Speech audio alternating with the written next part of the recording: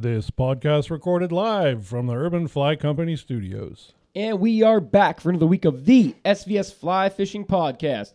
Around the table tonight, we have Urban Fly Company's Mark Burns, big man on the board, Chris Sims, and the coolest cat around, Jim Franklin. I'm Jay, I'm the host, and here are the topics for tonight. There's some, I saw on the North Umpqua River, there's been a dam put in there. I'll talk about it a little more, but some bad stuff going on. Yeah, and it's quite the mess, so to speak. Yeah, I'd like to at least inform everybody on what's happening there. Our buddy Torgy, we'll have to talk about this for just a second, but he caught a 48-inch plus muskie a couple weeks ago, and I felt bad that I forgot to mention that during that podcast because that's a big fish. That's could be the fish of a lifetime. That's a big fish for any one of us. I mean, I've never caught one that big, so that's a great fish, and he's been out there. Yeah, he's been grinding all summer. Yeah, he has. Awesome that they have some temps. But we'll get caught up on our fishing. We're going to do a segment on leader setups tonight. And we had a listener ask some questions. And we're going to give them some simple bass flies that we like to use that aren't hard to tie and are very effective. Nice. Fantasy football's back. I know nobody wants to listen to me talk about football, but we're going to anyway. So I like it. And hunting came back around, and I've seen our buddies and a lot of guys out there doing a lot of hunting. What's a lot of dove getting killed. Goose and dove, or just dove, or what's in? Goose and dove. Goose and dove. Yeah. September 1. But before we get to all that, who are we sponsored by, Mark? We've got Yeti Built for the Wild. Sims, check out all their new lineup here for fall's out, ready to roll. Cortland, we got fall season coming up, so their pike muskie line is perfect for it. And I'm missing one, blanking out. Arex hooks, fresh and saltwater. Check them out. You should be familiar with Arex hooks. You're very. You're intimate with them every day in your all day, every day. Friends of the show, we have Ryan Evans up at Queen City Guiding, Michael Davis at Down to Earth Wealth Management, Thomas Shank at Chippewa River Custom Rods, our buddies over at Muskie Fool, and as always, the Nittany Valley Muskie Alliance, sponsors and hosts of Beast of the East. Speaking of Tommy, I talked to him today. I'm interested to try these now that we've jumped up a couple guide sizes. I'm really excited to cast it. Mm-hmm. Got 2 10s and a 12 coming back. Well, nice. 2 that were fixed and 1 new one. Awesome.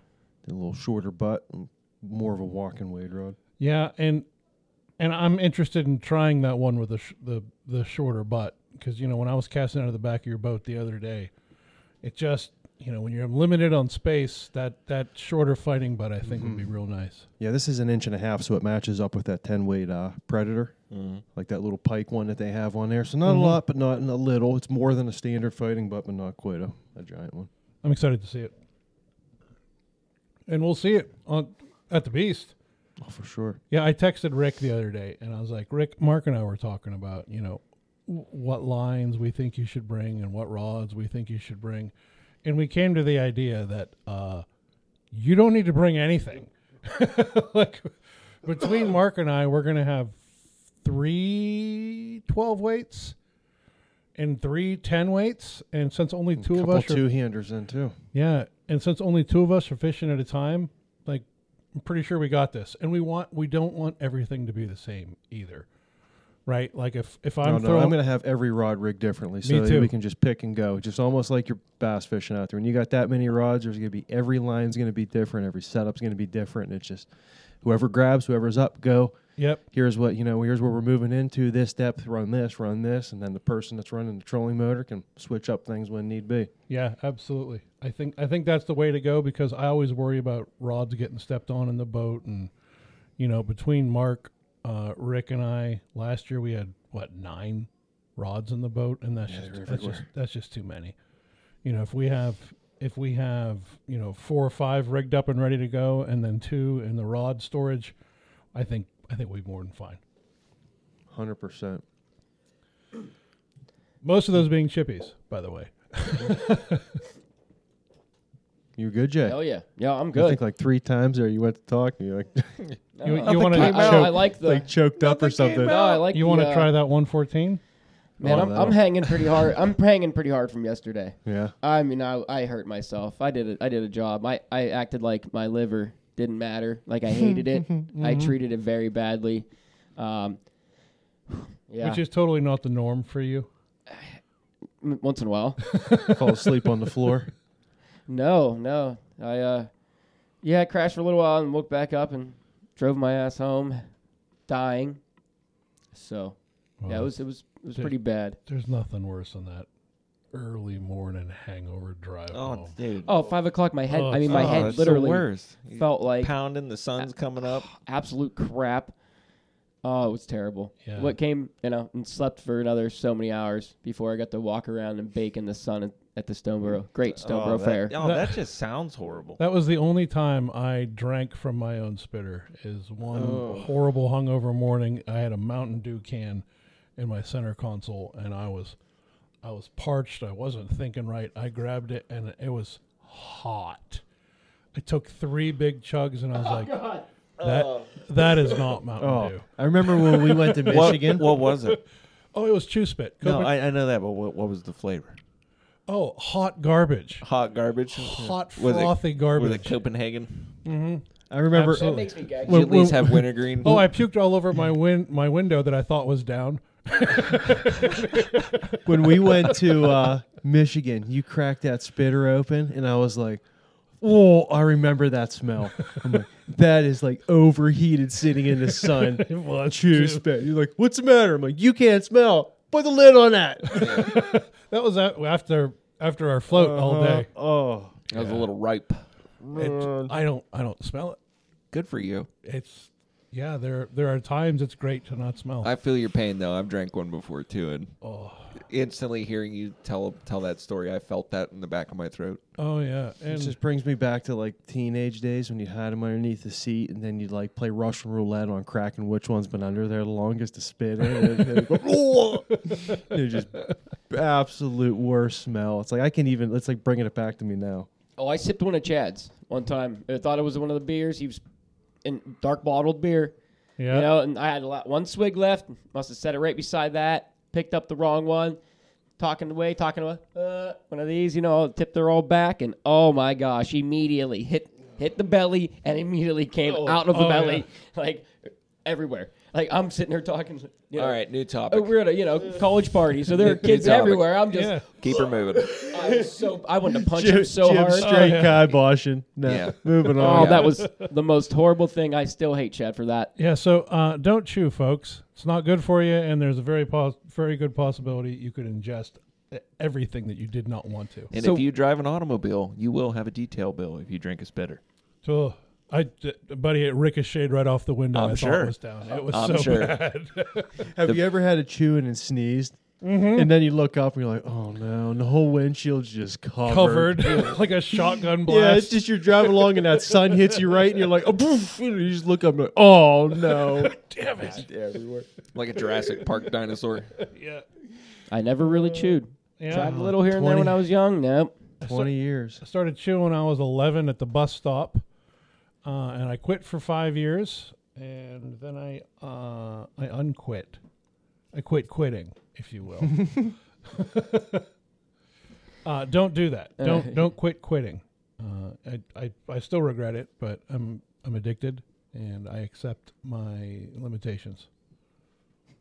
Hey, it's better than killing everybody else around you. That's what I always tell everybody. Yeah. Hey, I have a couple things I need to do, so I don't kill everybody else. I won't kill. They'll make me feel fine. When I quit, I sent my wife and my son at the time. I'm like, you guys should go to your mom's for like 2 weeks because I'm gonna quit chewing. I broke my And- desk chair at work.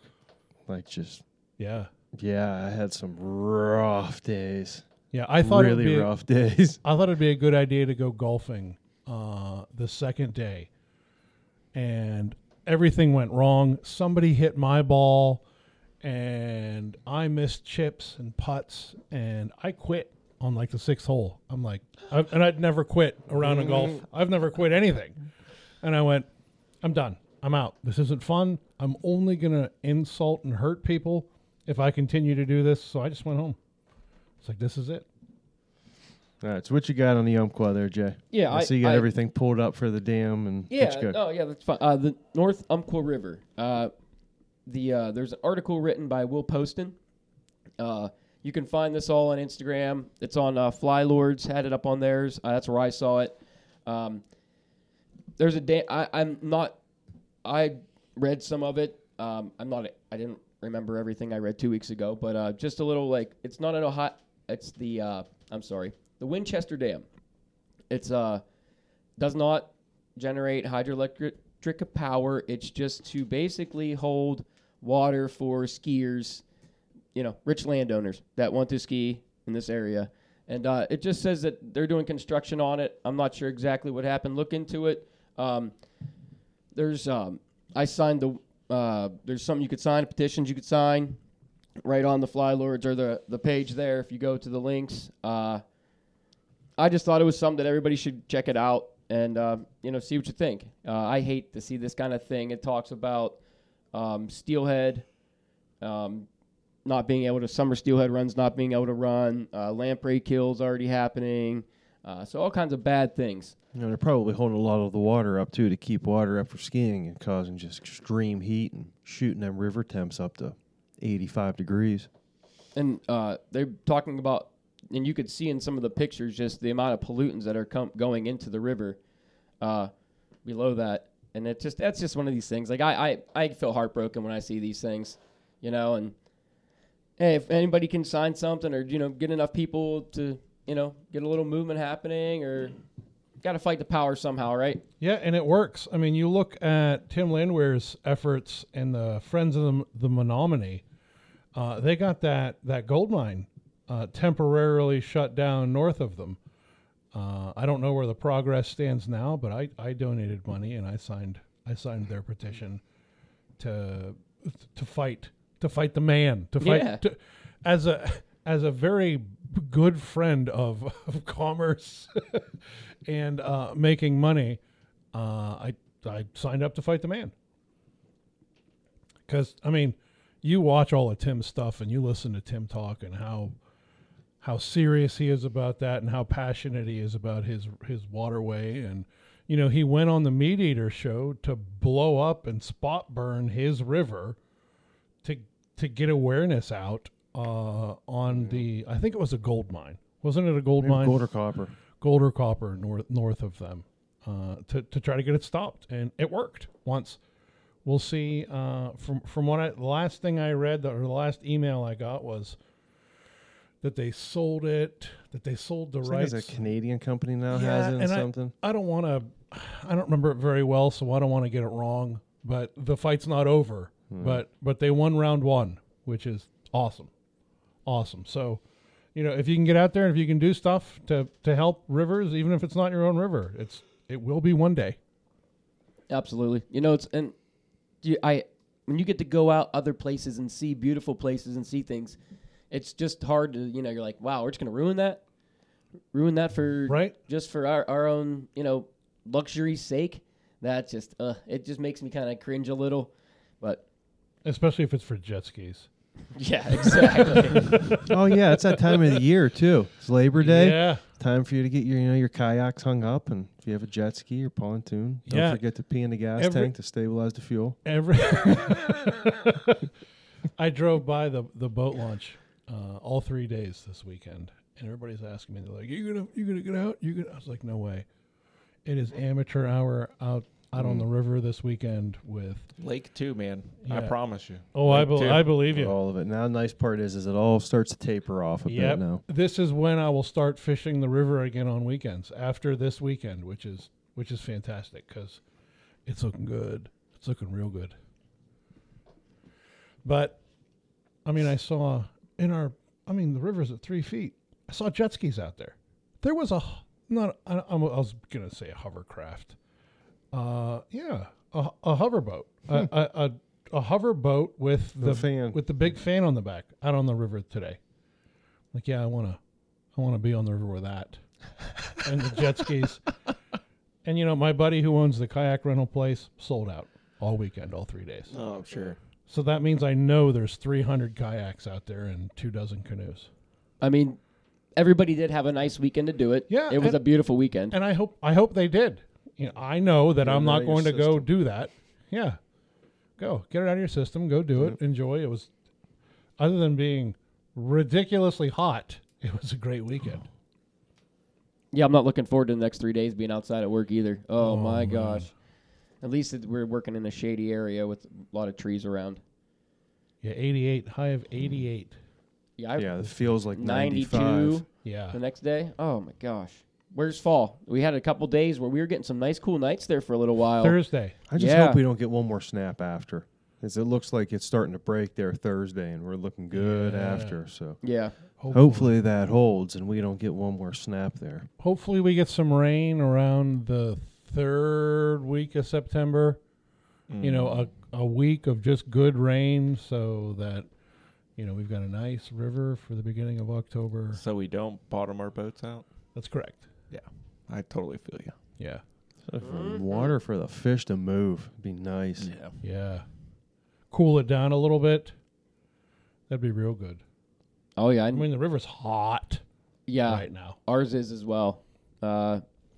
It's got to be 76 degrees, I thought, when last time I looked. Yeah, I mean, Thursday when I came off, it was about 75, and it's kept going from there, so it's got to be hotter. What was it Sunday? It was like 73 on Sunday.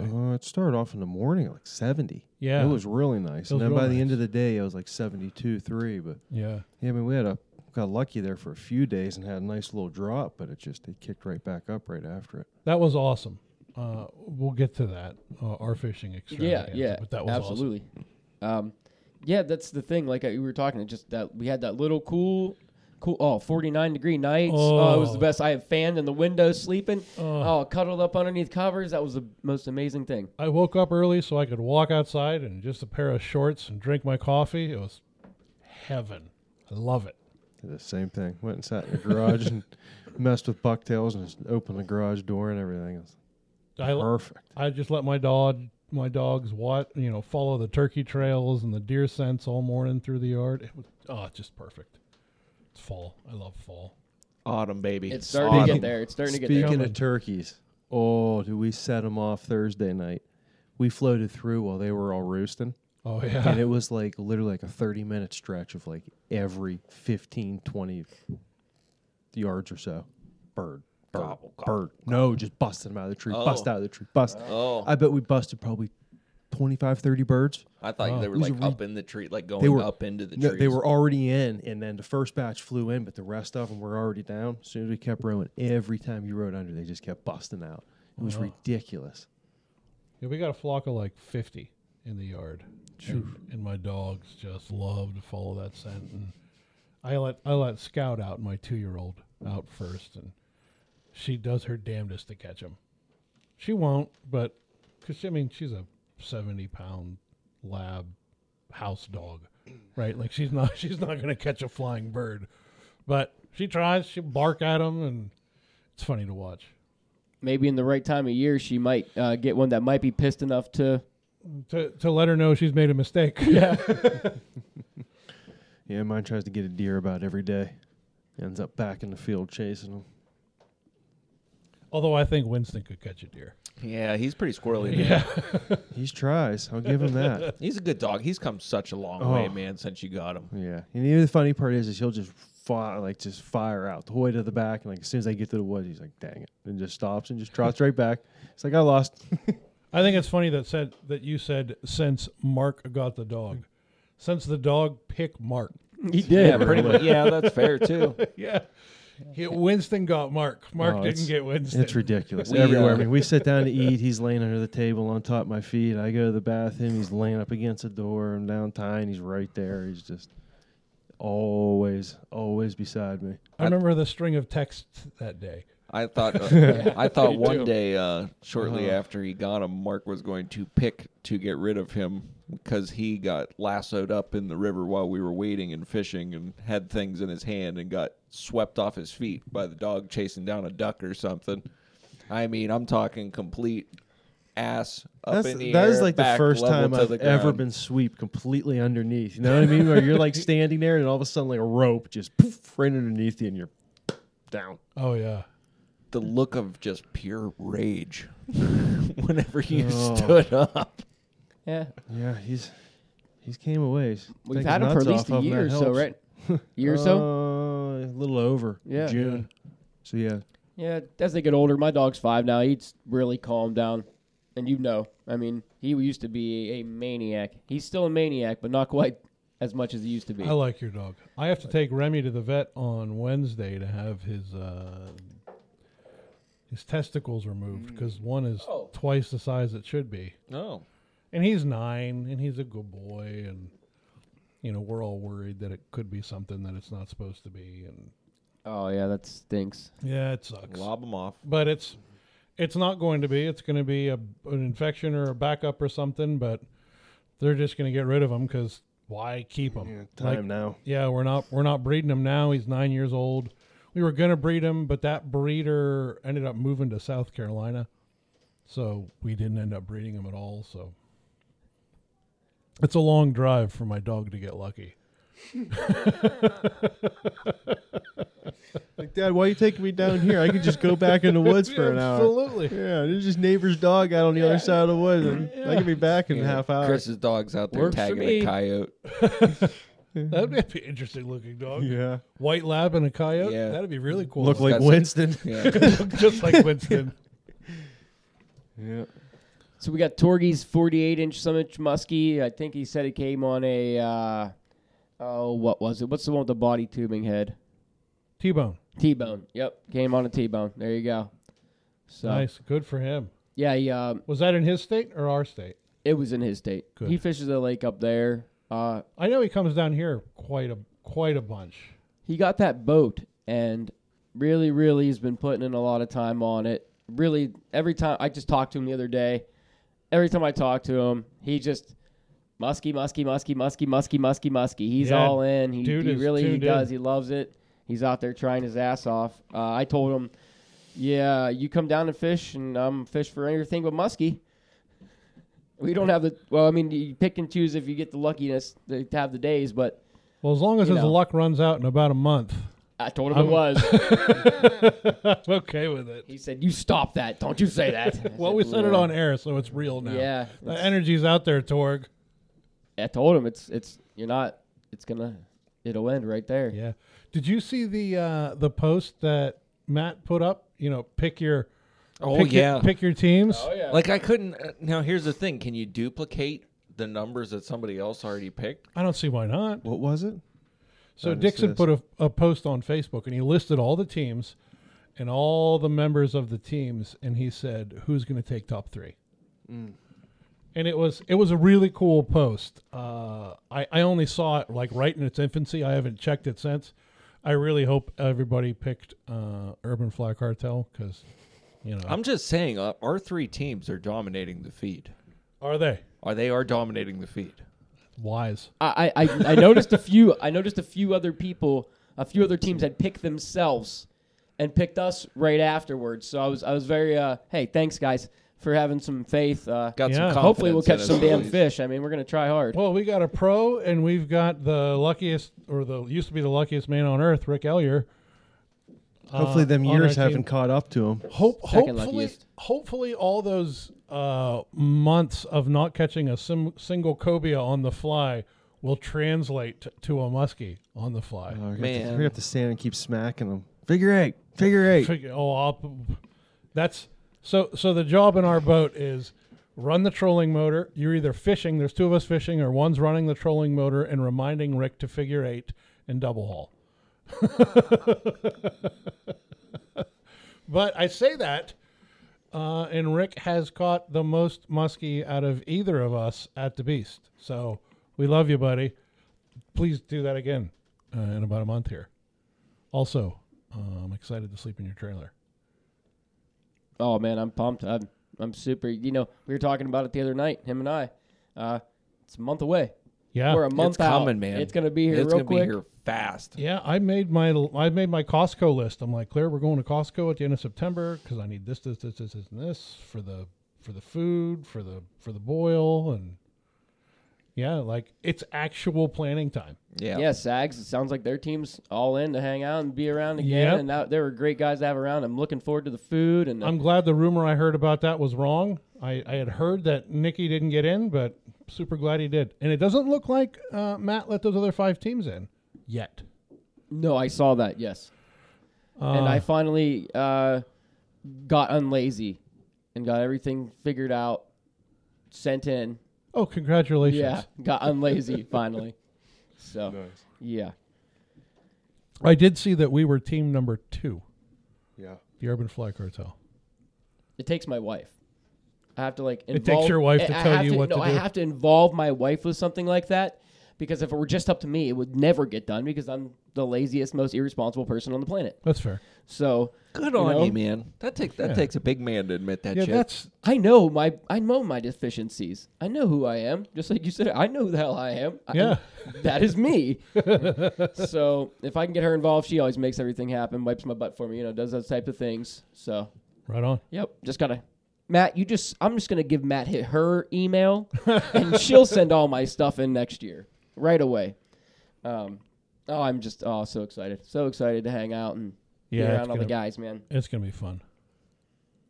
We're going to miss Bam, though, this year. Like, He was fun to have in camp. Bam was a lot of fun to have in camp. That made for something different. It was nice to have somebody else in kind of like a different view there, and it was fun Yeah. showing them around. But we're gonna have the Cortland guys in camp this year, and they're gonna be a different view, and that's gonna be nice. And I watched one of them catch a muskie, and I watched one of them strip set 3 times. So I'm calling you out, Chris, right now.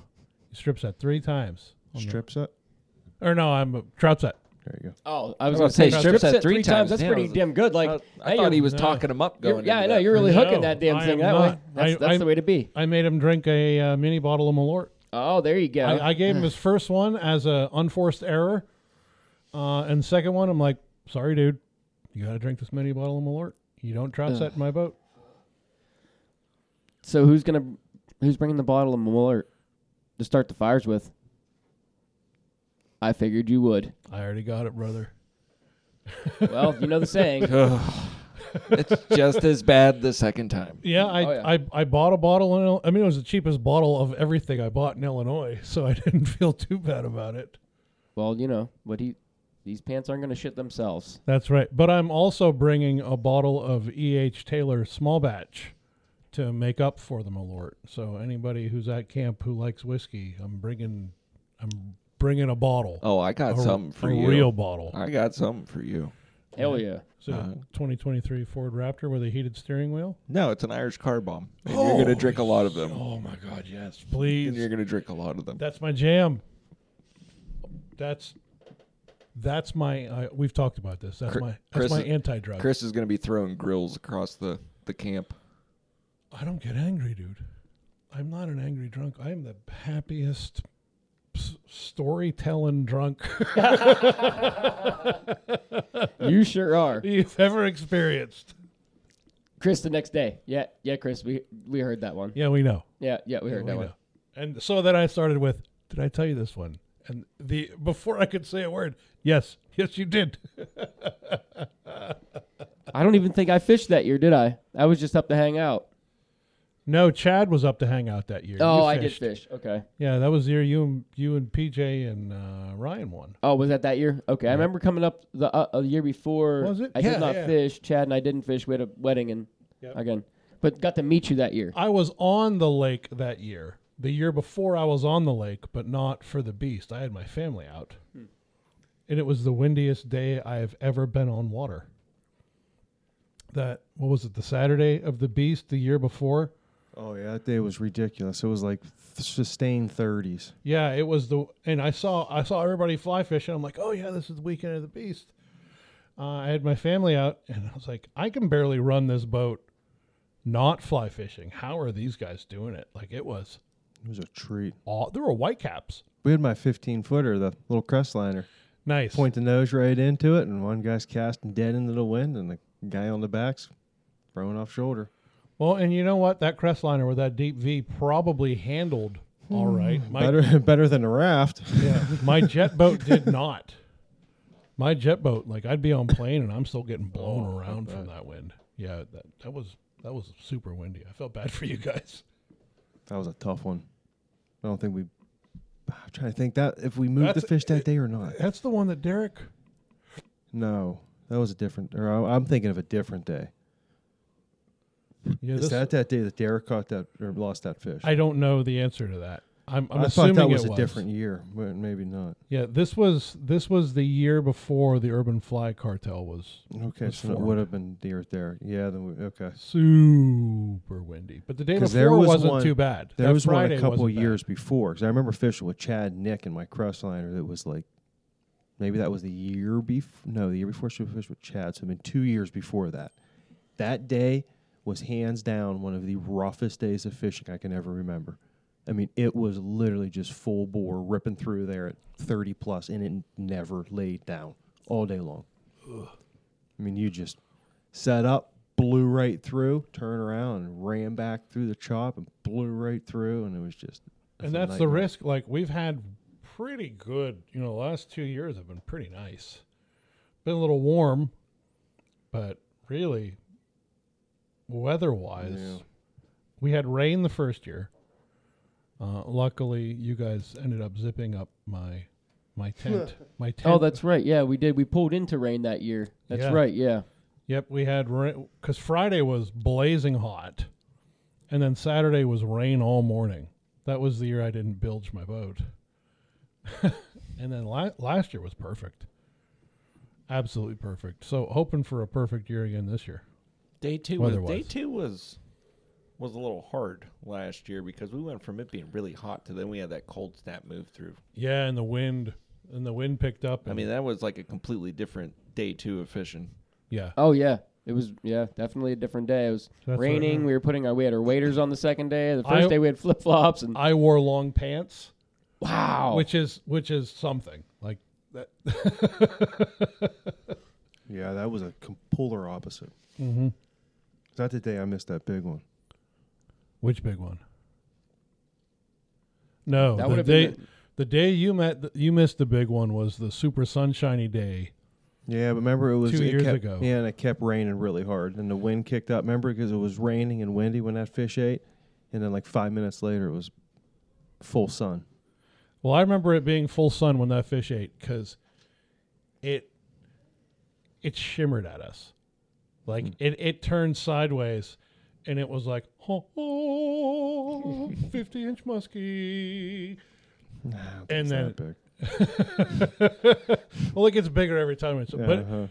But I'm not kidding. It was every bit of 4 feet. Yeah, it was. Yeah, and it's tough. PJ had the same thing that year. Had one come all the way to the top of the water, literally turned sideways and tried to eat his fly, and he just like stopped. And he caught 2 fish that year. Well, I'm not complaining, but that was one he did whiff on. And you're like, that one was bigger than both the other fish, and you're like, oh man, that one just It was like both them fish. That one is Yeah. like the fish ate. I let him turn. I wait for him to like see his tail hit him, and the fly comes out. And the other one won't eat.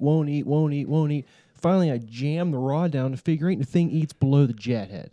So I strip back and I slam my rod and the fish into the jet, and then it pops off. It's bing, bing, bing, boom, boom, boom. There goes the fish. and then everybody on the lake heard Mark's reaction to that.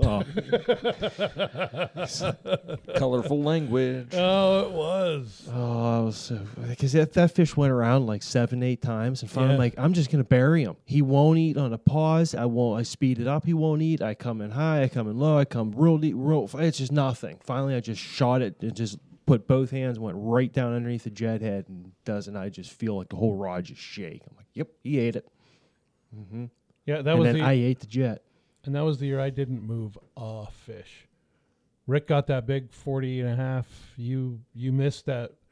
The big one short struck you. You didn't miss it.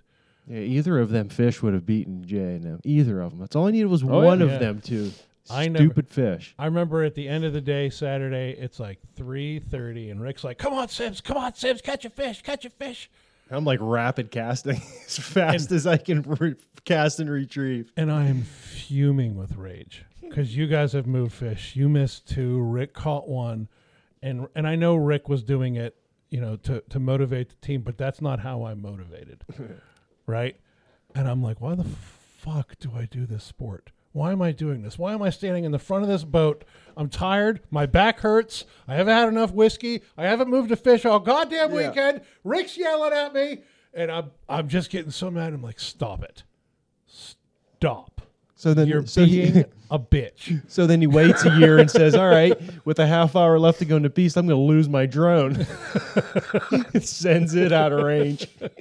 We got a half hour left. He's like, I got to go get the drone. Okay.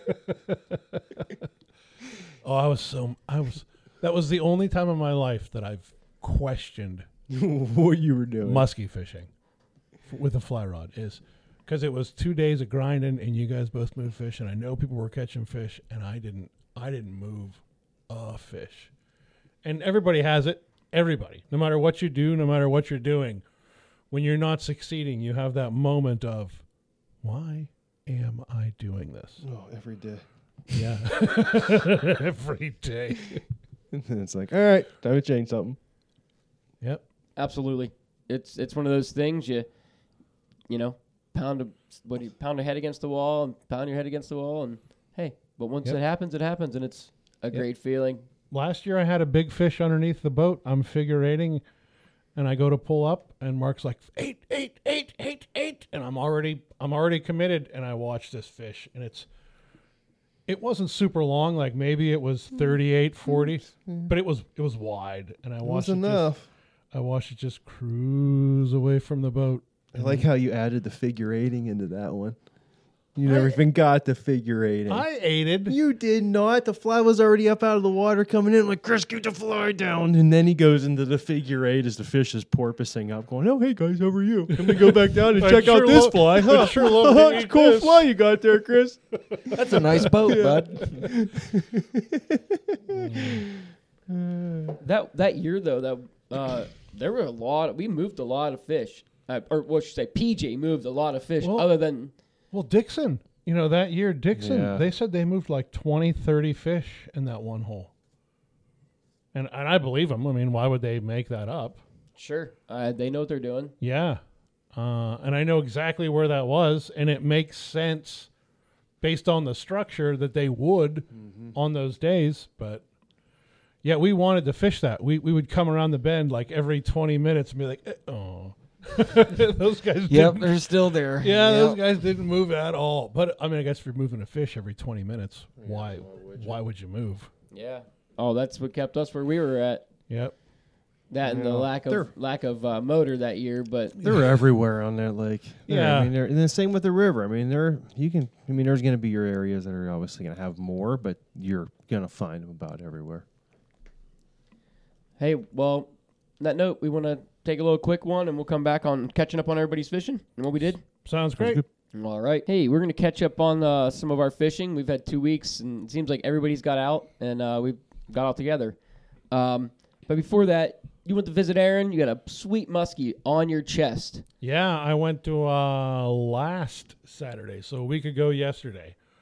Went and saw Aaron. I got behind a car wreck, and I had to sit there for like 20 minutes. And I'm texting Aaron, and I'm like, dude, I'm behind a wreck. Was that out on 82? I'm going to be late. No, it was right before you get to 80 on Route 8. And I'm not going to do this, but I have a thing about volunteer firemen. They parked their fire truck across all 4 lanes for a fender bender. So I'm sitting there waiting, and I'm texting Aaron. I'm like, dude, I'm so sorry. I'm running behind, and he's texting, and then I get moving, and he's texting me. He's like, dude, I got to be gone by 5. I'm like, I know, I'm on my way. So I share with him my location on my phone. He's like, it says you're half an hour away. I'm like, I'm only 7 minutes. So it was stressful getting there because I hate being late, and I know his time's valuable, right? Like he got there, he moved my appointment for me because I had something I had to do on Friday. So he moved it for me to Saturday. So he's already out.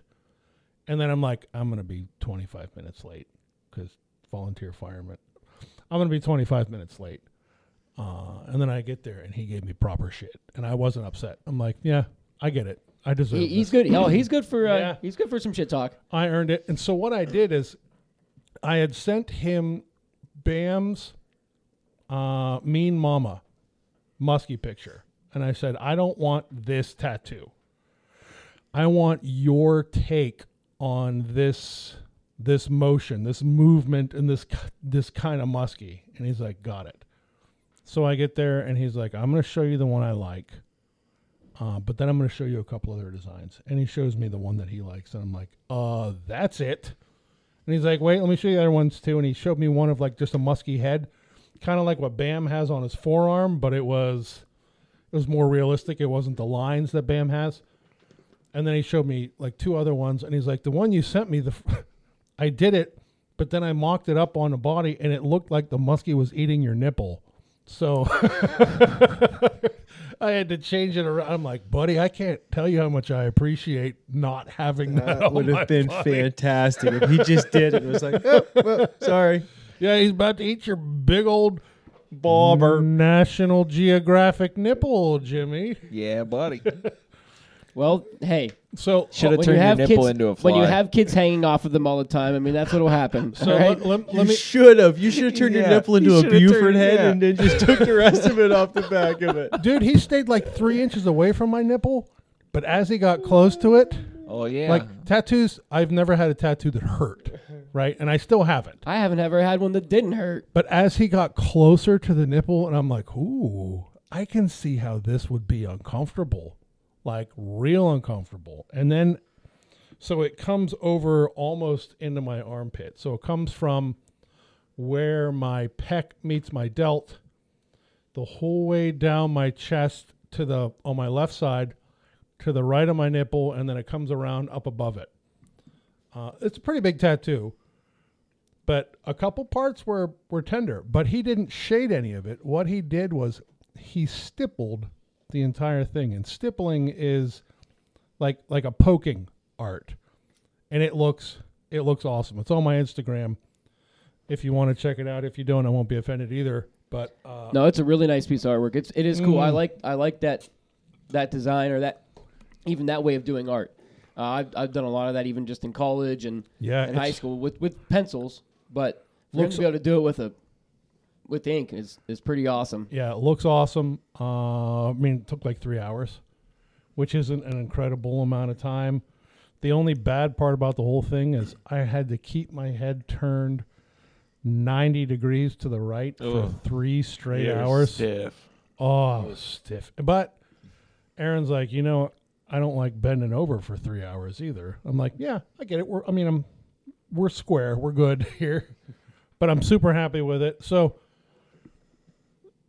I text my friends, Jim and Jay and Mark. It's because we're your friends. Well, it started with Jay texted me, and he's like, hey, man, how'd the tattoo go? How's Aaron? I'm like, I just finished up. And then Aaron texted me the picture of it, and I texted that to them. And the very first response is from Jim. And he goes, that's awesome. I really enjoy seeing your National Geographic nipples in a picture. No, I said your tattoo almost distracts me from your National Geographic nipples. Even Yes, better. That's even better. And I laughed my ass off on that. And then Jay Thompson fires back immediately. Oh, he's had 3 kids. What do you expect? I wasn't even upset. Like, these were phenomenal roasts. I felt good about it. I was proud of my friends. Did you show your wife, and was she laughing? Absolutely did. And she laughed her ass off. Earlier that Sunday. Yeah. But it was a great time with Aaron. Aaron, as always, you're an amazing artist. I appreciate your time. I appreciate your talents. There's going to be more in store. We talked a little about your hand tattoos, and I said, are you trying to talk Jay into hand tattoos? And he goes, I'm not trying to talk anybody into any tattoos. And I went, But you mentioned it last time. that's probably the right call there. But Yeah.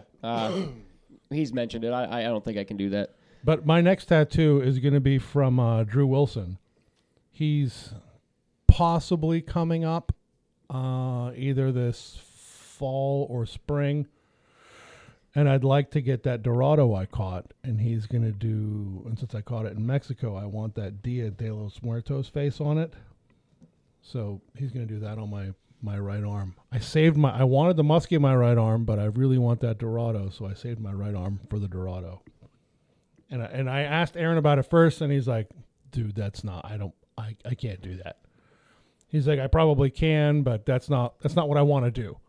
Yeah, he has a certain style. Yeah, and I said, would you be offended if I reached out to Drew? And he goes, no. And I reached out to Drew, and Drew's like, dude, yes. You can fly into Arkansas, and we'll get it done. And then I told Aaron that, and Aaron's like, he's coming up here in the next year or two, so just wait. And I went, yep, I'll wait. It's cheaper than a flight to Arkansas. Yeah. But if I went to Arkansas, we'd go fishing. Faux show. Is there water in Arkansas? Oh, Arkansas, baby. Yeah, he's got that. He's got a YouTube series, fishing for tattoos. It's pretty good. So what he does is, and his handle is Drew LR, Drew Wilson, awesome tattooer. So what he does is he'll bring you down. He'll pick people from his Instagram, but like, you won this trip, so come on down. If you can get down here next weekend, we will gamble on what tattoo you get, right? Like, we're going to go trout fishing. If you catch a trout, and he'll make them roll dice, right? So he'll roll dice and say, if you catch a trout over, roll the dice, over 16 inches, you get a tattoo of a brown trout or whatever trout you catch. But if it's under 16 inches, I get to choose the tattoo you get. Ooh. And he's not an asshole about it, but like, the one was like, I tried. That's what I was going to ask. Are they like still like fishing related tattoos? Yeah, and they're good looking tattoos, but he's like, look, you're a fly fisherman. I'm gonna do a tattoo with, if you don't meet the challenge, of a sunfish with a night crawler on a hook. Oh, that would be an awesome tattoo, though. But dude, his tattoos are amazing. He's a color guy, where Aaron can do color, but his passion lies in black and white, and Drew is a color guy, and more of a, I don't want to say cartoony, but like a color tattoo. If you haven't checked out Drew Wilson, it's Drew LR on the Instagram, and he's got just fantastic stuff. Check out his YouTube series, Fly Fishing for Tattoos. Oh, it's going to make me log in. But he's super, super good. And that's who I want to do my Dorado with a Dia de los Muertos face, which I think would be super cool. Hell yeah. Nice and colorful. I like the color. I think I'm rolling the rest of the way up the arm. Oh, yeah, hell so yes. You should get some tiger, a little bit of tiger in there. I think some brownie through here. I don't know what's going on the top of the shoulder, but we'll see. You should go from brook trout to tiger to brownie. You gotta do that's palomino. A really cool. I'm getting a palomino. Get a banana. Jay, Jay is all palomino. I definitely want a hybrid somewhere. But I said about my back of my calf, but it'd be the smallest hybrid in the world if it was in the back of my calf. So I don't know if I could do that. Might have to throw it on the thigh or something. That'd be a cool not sure. color pattern going right into a hybrid. Like going off that, going into a hybrid. Yeah, we'll have to see. But so you guys got to do some fishing together, the three of you. And you got to see my river. Dude, Our river. I had never fished your river, and I was super stoked to do so. We had to meet a little later in the day because I had dad duties to do in the morning. But we got there 7:30. That's pretty early. I don't remember. I met up with you. We met up after at the that. end. Yeah, we met up. It was 8:30. Don't give yourself that much credit. 8:30. 8:30. That sounds okay too. And it was awesome. It was well, we didn't really catch a lot of fish, but It was the shopping cart, right? That's what did it for you. I got to see wildfire, Nice. waterfire. Yeah. I got to see the apparatus of waterfire, Sure. and I got to see the lower stretch of that float, and it is beautiful. Yeah, there's some nice features I in it. really did not expect. Very under the radar. Yeah, I really didn't expect it because it has a reputation, right? It was the shopping cart. But I got to tell you, there's Of being very dirty. yeah, but there's so much fishy water. Holy cow! There's a lot of water with a little bit of fish. Yeah, and we went for muskie, and we moved zero muskie that day. We heard a guy miss one, but I mean nothing. But we had a great time, great day.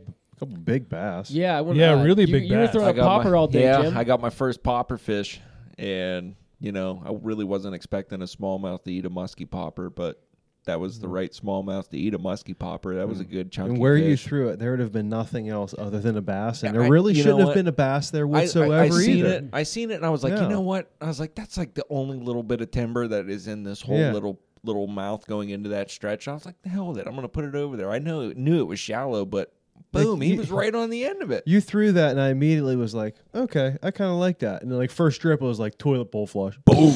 Like, all right, there we go. Whole popper in his mouth, Yeah. whole He blockhead. did. He swallowed choked those it. 6-aught blockhead the whole way down. That was a good fish. But yeah, that was really about it. I mean, we poked a couple. I got that decent one down further. Yeah, on the, but- Yeah, that the was double cool. dumbbell. yeah, that was Oh, that and was he an interesting. screams at us. Were you throwing big white flies down at the at that spot? Yeah, down at the horseshoe. Yeah. Like in the middle part where it like flares off. As soon as I threw up against it, it was like boom and hammered it. And I immediately thought it was a wiper because it just took off and lines started flying and then it just stopped all of a sudden. It was And a Mark's yelling, big- "Get the net!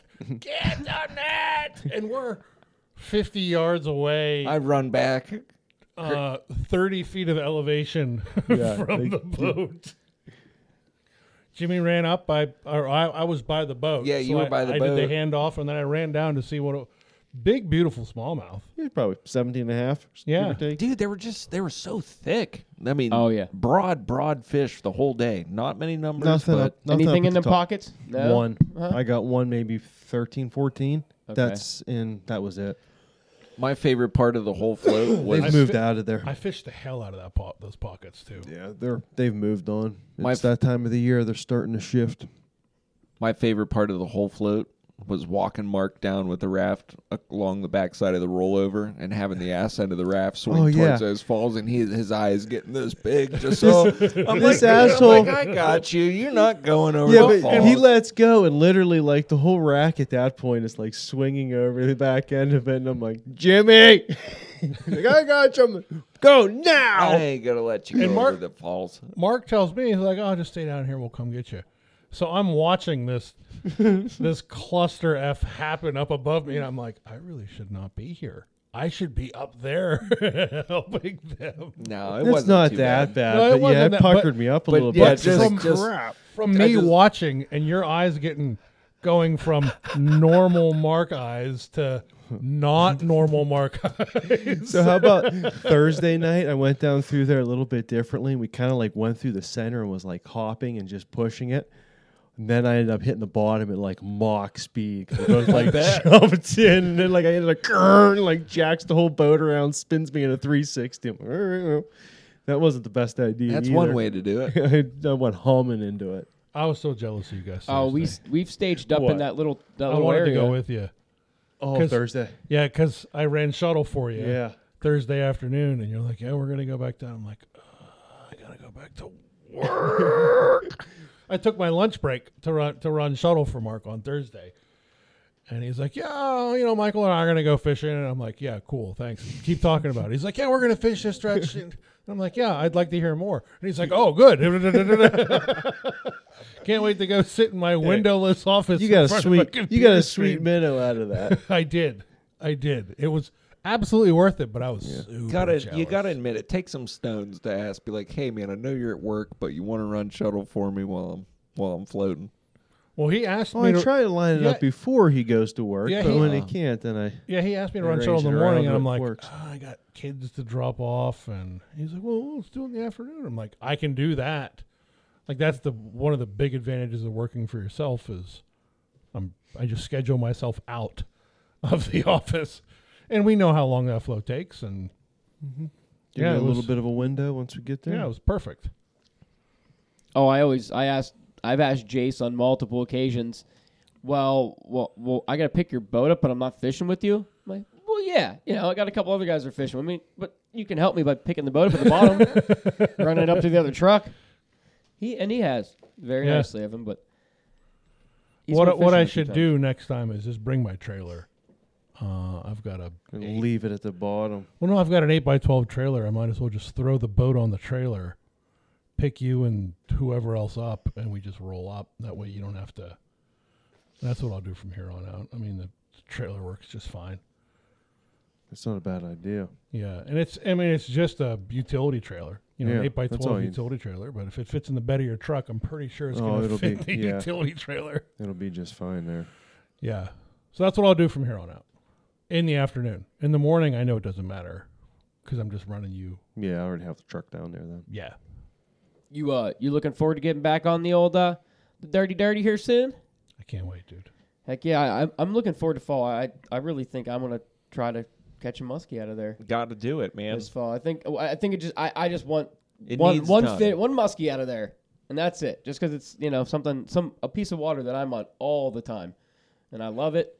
I want to catch one out of there. I've hooked a couple. I just suck at strip setting apparently. I strip set like a bitch apparently. So. Well, Mark let me row for about 20 minutes, and the wind picked up, and we're getting blown in. And I'm trying to row us out, and Mark's like, "All right, I'll go back to rowing." And he was trying to be nice, which I appreciated, but I was like, "I'm failing here." And Mark's like, "Yeah, I'm good with casting.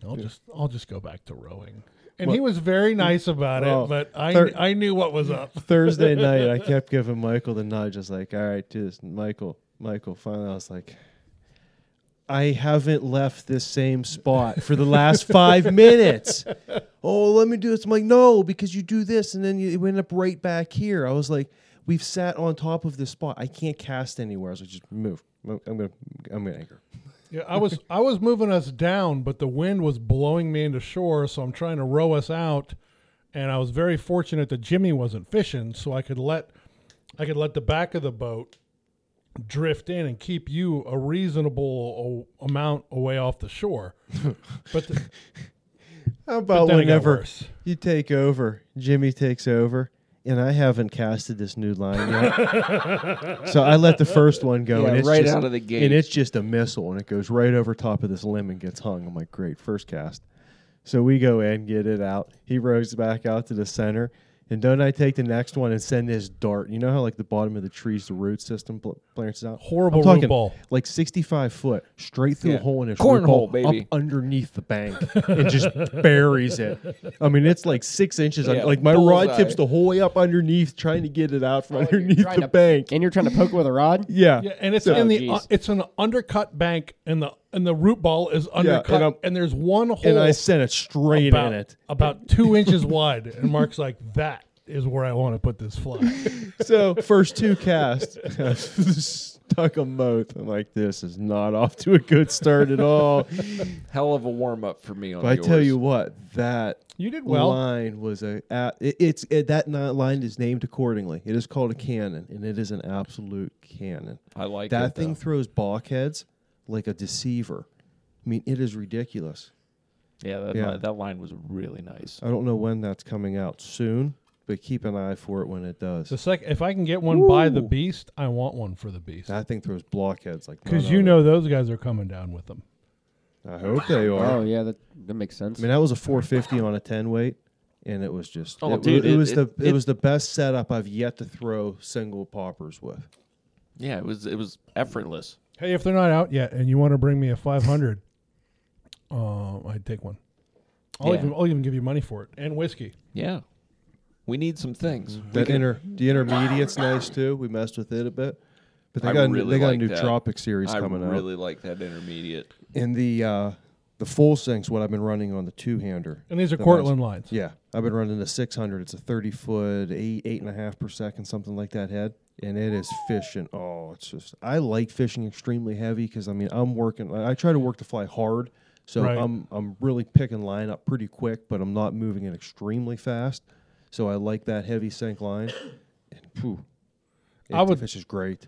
I would love to see a triple density from those guys. I don't know. I mean, The way Idiot. I fish a fly, you fish a lot slower. I really like that triple density. So I know that the front belly of my line is not getting wrapped around a rock Just cut the line down. or a tree as it's coming Cut in. 5 feet, cut 6 feet off, cut a few feet off, and start there and work it back a little bit. Yeah, and a year ago that would have intimidated me. But now that I'm cutting the loops off, Mm-hmm.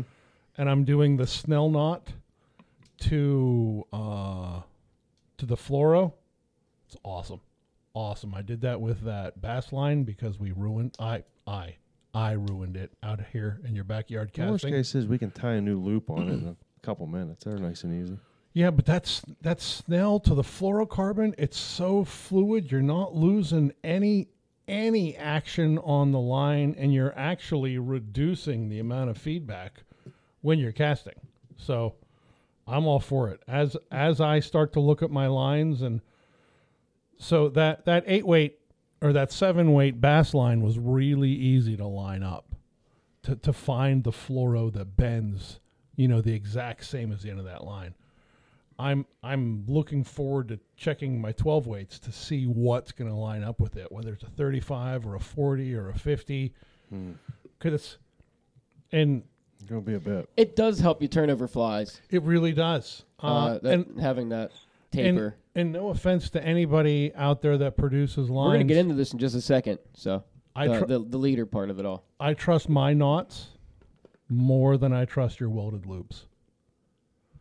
Not because No, the I don't. weld is going to break, but because I have seen that line-to-line connection fail. That loop-to-loop connection fail. Well, that would be the knot.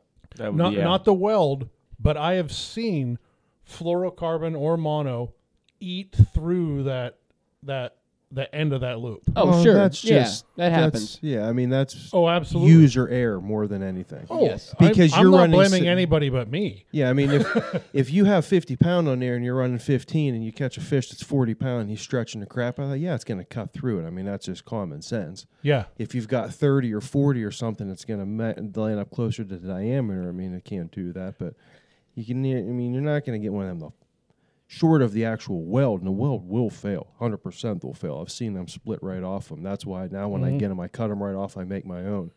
And I use 200 GSP, but I make a couple wraps and then hold it and pull as tight as I can. So and cinch 'em. you loop the fly line around, use your 200 GSP, finish it down, and then UV it, right? Glue, then UV, yeah. So what I do is I tie a snell knot with 4 feet, 3 or 4, well, depending on what I'm fishing for, right? Like muskie, I would tie 3 or 4 feet of 40 or 50 pound, snell that to the fly line, and then have my loop at the end of that. No shit. Yeah. Using a snell knot to the fly line. Yep. Huh. How do you... So are you using are you going like straight like a nail knot, or are you going like to a loop with the snell knot? So I have so I'll cut I'm just that's where I'm curious as to how when you get a big fish to the side of the boat, this isn't going to pull. So I cut the loop off, and then I tie my snell knot, and I've got 4 feet sticking out the other end. Tie my snell knot, and I use usually a toothpick or whatever I have handy to feed that back through.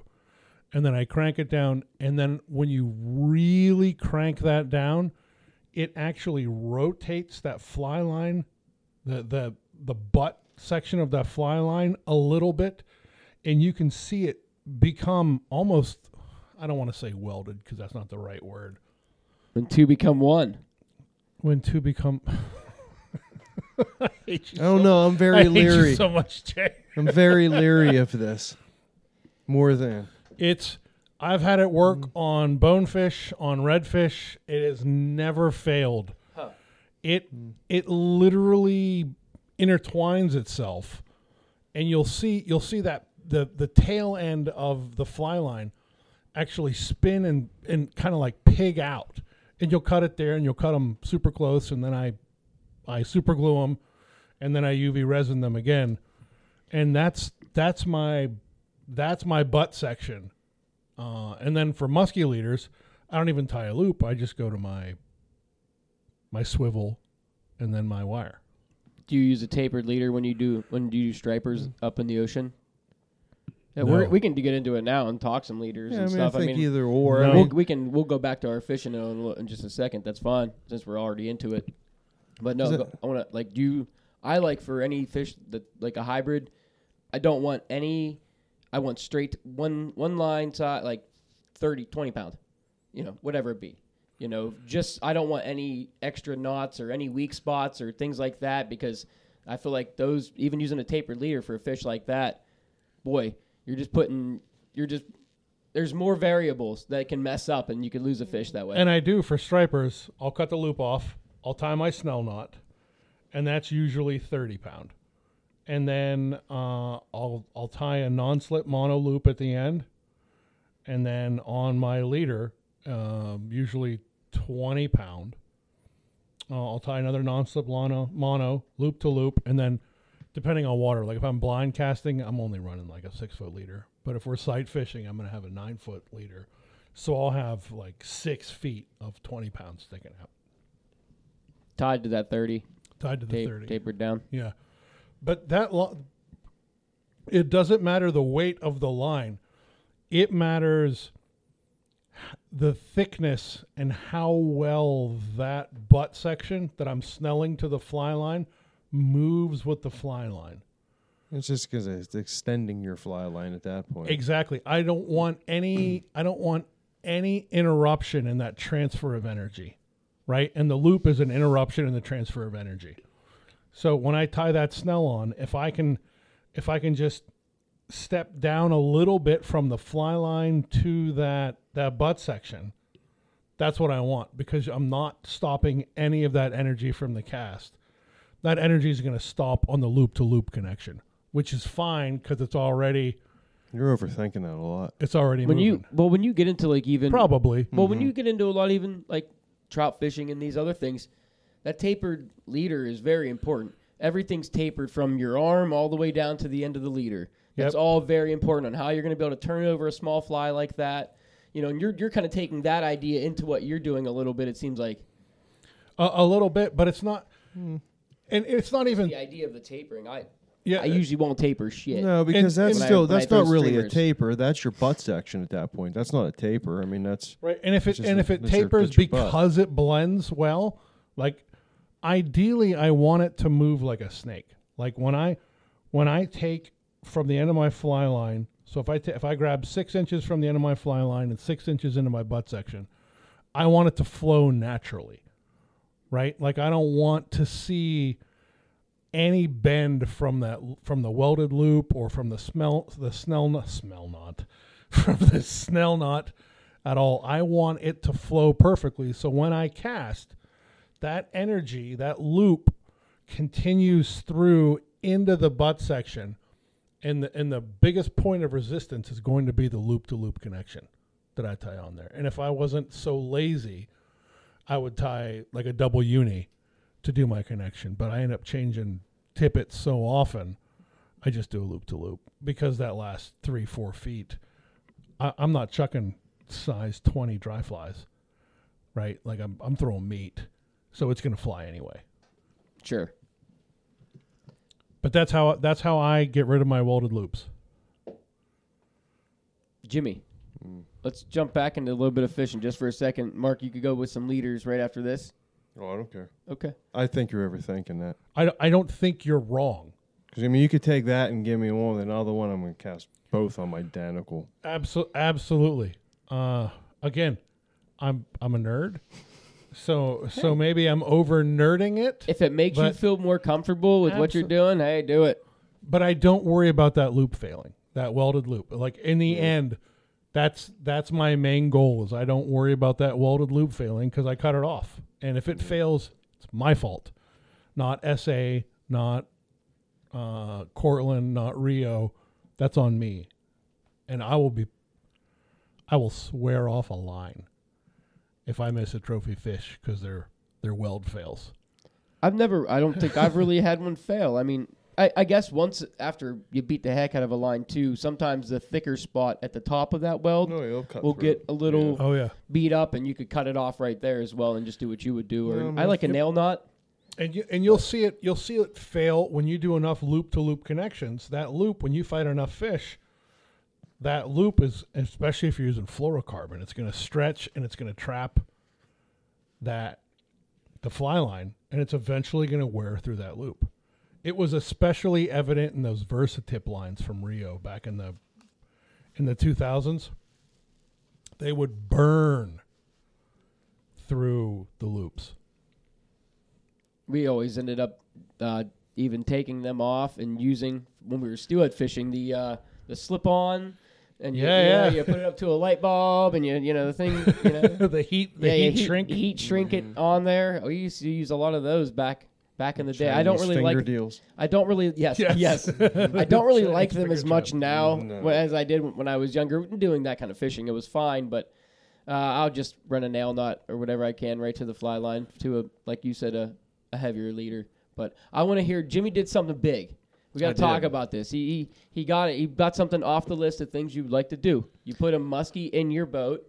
Tell us about it, man. I put a muskie in my boat, so I guess I'll give you the long story on the whole boat situation. I had some titling issues going on with the boat, so I haven't been able to take it out as much. But that's all since been resolved, and we had a little bit of cold temps come in, and I reached out to Mark. I was like, Mark, what are you doing? Or you messaged me and asked me what I was doing the following day. And I was like, I don't know. I really want to fish. And he's like, I got to tie. I got stuff I got to do.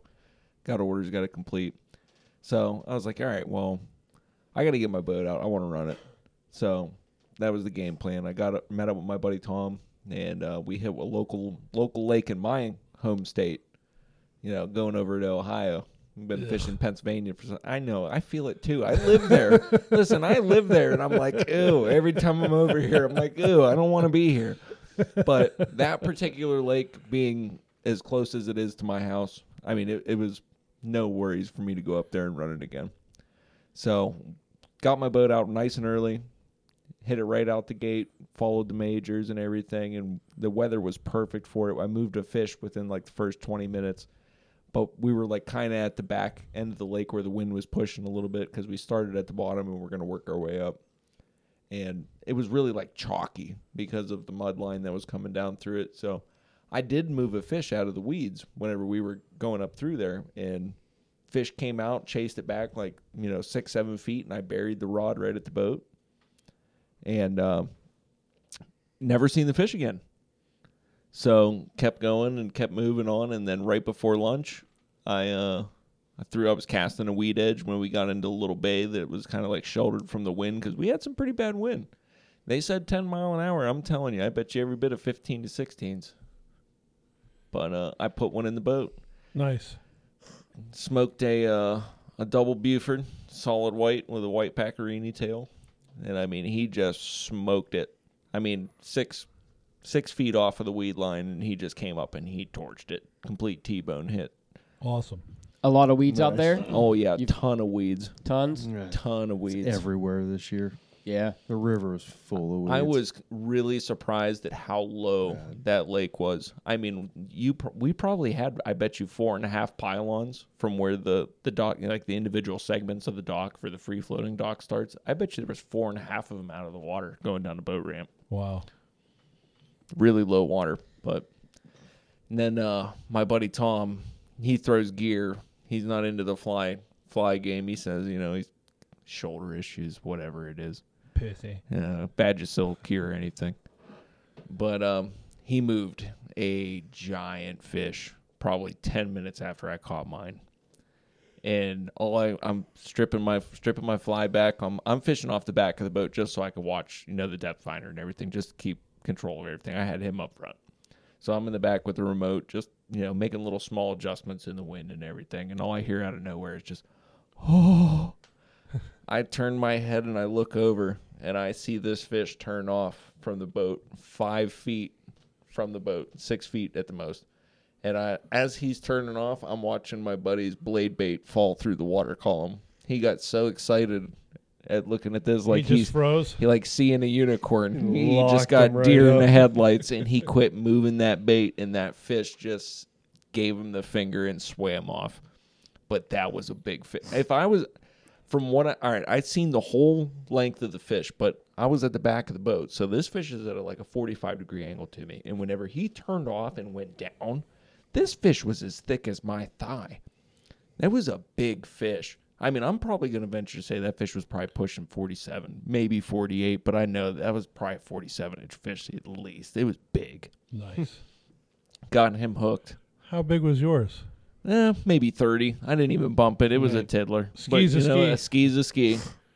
stretching on that Yeah, one. that's why. I gave a little arm reach on that one.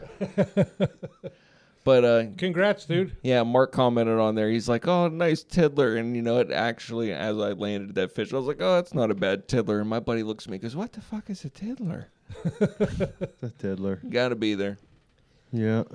Well, congrats, dude. That's awesome. I got to baptize my boat. I fished the Beast last year, being a musky virgin, and now I got 4 fish under my belt. And I had to baptize my boat before we put it back in the Beast, so it's got musky slime on it now. Good. I'm glad. Got Ohio slime, though. Yeah, I know. Uh-oh. It's gonna sink. You put the Maluch. It's the same as a banana. Yeah. An Ohio No. tiddler. Yeah, he's got a An Whole Ohio batch. tiddler. whole batch of bananas in there now. That was a good one. Good job. Yeah, well done. Yeah, And I was happy for the day. It's always intimidating going to a new lake. Have you fished there before? I mean, I fished it a couple times, but every time I've been on it, it's just been horrible conditions. I never had a day where, like, I can go in and be like, okay, I have a plan. But every time that I've been there leading up to that trip, I mean, I put a little bit here, a little bit here, a little bit here. I knew where these weed edges are. I know where a little bit of structure is going up here and here. And I just tried to put it all together, and it worked out. Amen. That's called Awesome, angling. awesome. Huh? That's called angling. I know, baby. I'm an angler. I'm angling out I'm an here. angler, baby. Oh, also, too, sold center pins. Nice. Oh, buddy. Oh, my man. Not only did he buy one of them off me, he bought both of them. Awesome. So you're one of us. One of us. One of But us. here's the thing. One That's like of us. that's like all right. I quit heroin, so I'm gonna sell this setup for smoking crack to my friend. You just led your friend down the wrong path. Center pin? No. I like the fly life better than the center pinning. I understand your analogy now. You You don't know have what I to mean? talk to him anymore. I'm just saying Here. you just sent Be gone. your friend down a terrible. You should have sold it to a complete stranger. I don't care. He can come back to me whenever he picks up fly fishing. I'll sell him more stuff. I don't care. Yeah, I got a Jimmy's couple. Of, learning. I got a couple of behemoths. I'm gonna put on the market here in the next couple of weeks. I'm done buying stuff. I bought too much No, stuff I this know- year. I mean, I'm selling the behemoths for the record. There you go. That's what they all say. That's how it starts. Yeah, it really is. But I've been a gear junkie for far too long of my life. Yeah, I sold a bunch of cat rods off, and now all those. I'm cleaning it up. Nicely done. Do you want to go into some leader setups? How you do yours for the muskie and whatever else, even when you're doing bass? I mean, I guess I have a few different ones. For the most part, I just run straight 40, 30, like 3 foot 40 to 50 pound wire. But I'll run fluoro or mono, kind of mainly mono. Fluoro if I want to just get deep and hold deep. And then if I'm going to like bigger stuff into like 600-700 grain or a stiffer rod, I like to go up like a 65 or even an 80, depending on what I'm doing, and run like a little bit of a heavier wire, maybe like a 65-pound wire, and I'll run sometimes do a swivel. So it'll kind of, it depends. Certain flies, if there's a lot of erratic action, I'll run a swivel in the middle to kind of keep them from spinning. Or if I'm looking to add a little bit of extra weight to it, I'll add them. But it's kind of depending on size of the fly and rod that I'm using. If I go to a stiffer rod, I go up with the leader a little bit more too. You 50. run a break point?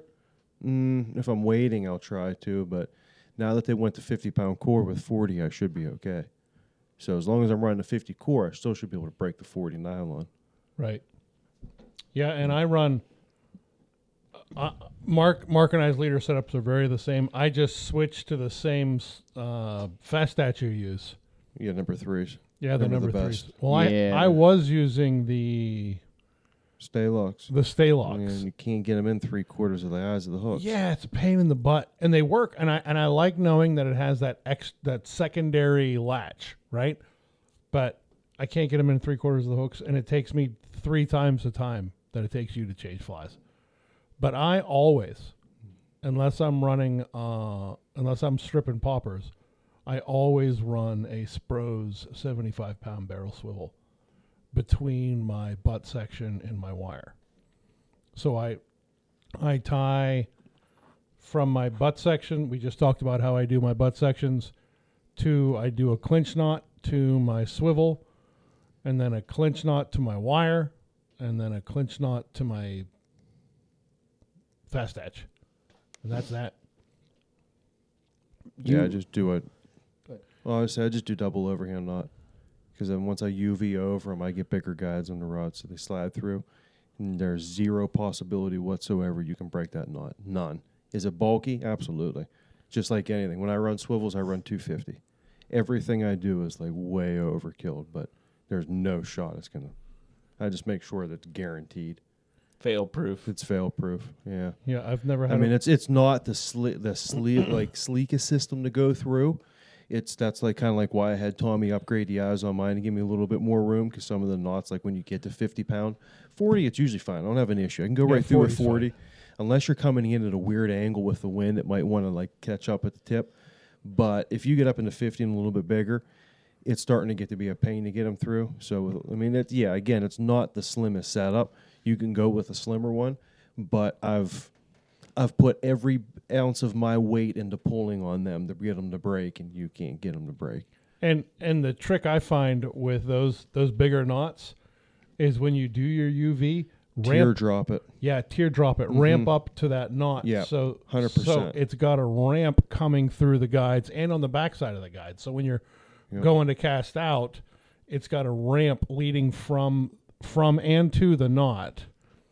And typically with your leader UV. that short, I mean you're already out. Like once you figure eight, you let it go, you're going through. But as long as you can get it through there, that setup's good. But be cognitive, it's gonna be bigger. It's not like a perfection loop or anything like that, where it's gonna be a small, nice and tidy one. But it's not gonna.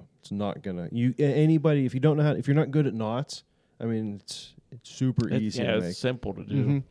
Yeah, Super easy. and the clinch knot is. But then I run the non-slip Rapala loop knot to everything else. Good old Rapala loop knots. Yeah, that's my favorite. I run that on everything. I run that right to my fast swivel. So I run the standard, loop the loop from my butt to my wire, but then I run the Rapala loop knot to my fast etch.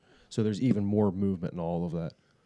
Yeah, and I don't know the intricacies, the difference between the non-slip mono and the Rapala loop knot, but I've seen them both tied, and they're pretty much the same. Yeah, I think the Rapala's got a half hitch that goes over top of it afterwards, after the fact. Yep. Okay. That's what I use as well. Right to flies. I mean, you some make a hole situations. through, then, loop through the eye, then back through the hole, tie it over top, and cinch it down. Yeah, I use the non-slip mono for everything. I'm not going to epoxy because I want it to be tight when I epoxy it on a musky line. And I just tie a clinch knot, and I've never had one, especially on wire, right? Like once you get those last couple clicks in of that wire coming through, it's not coming undone. No.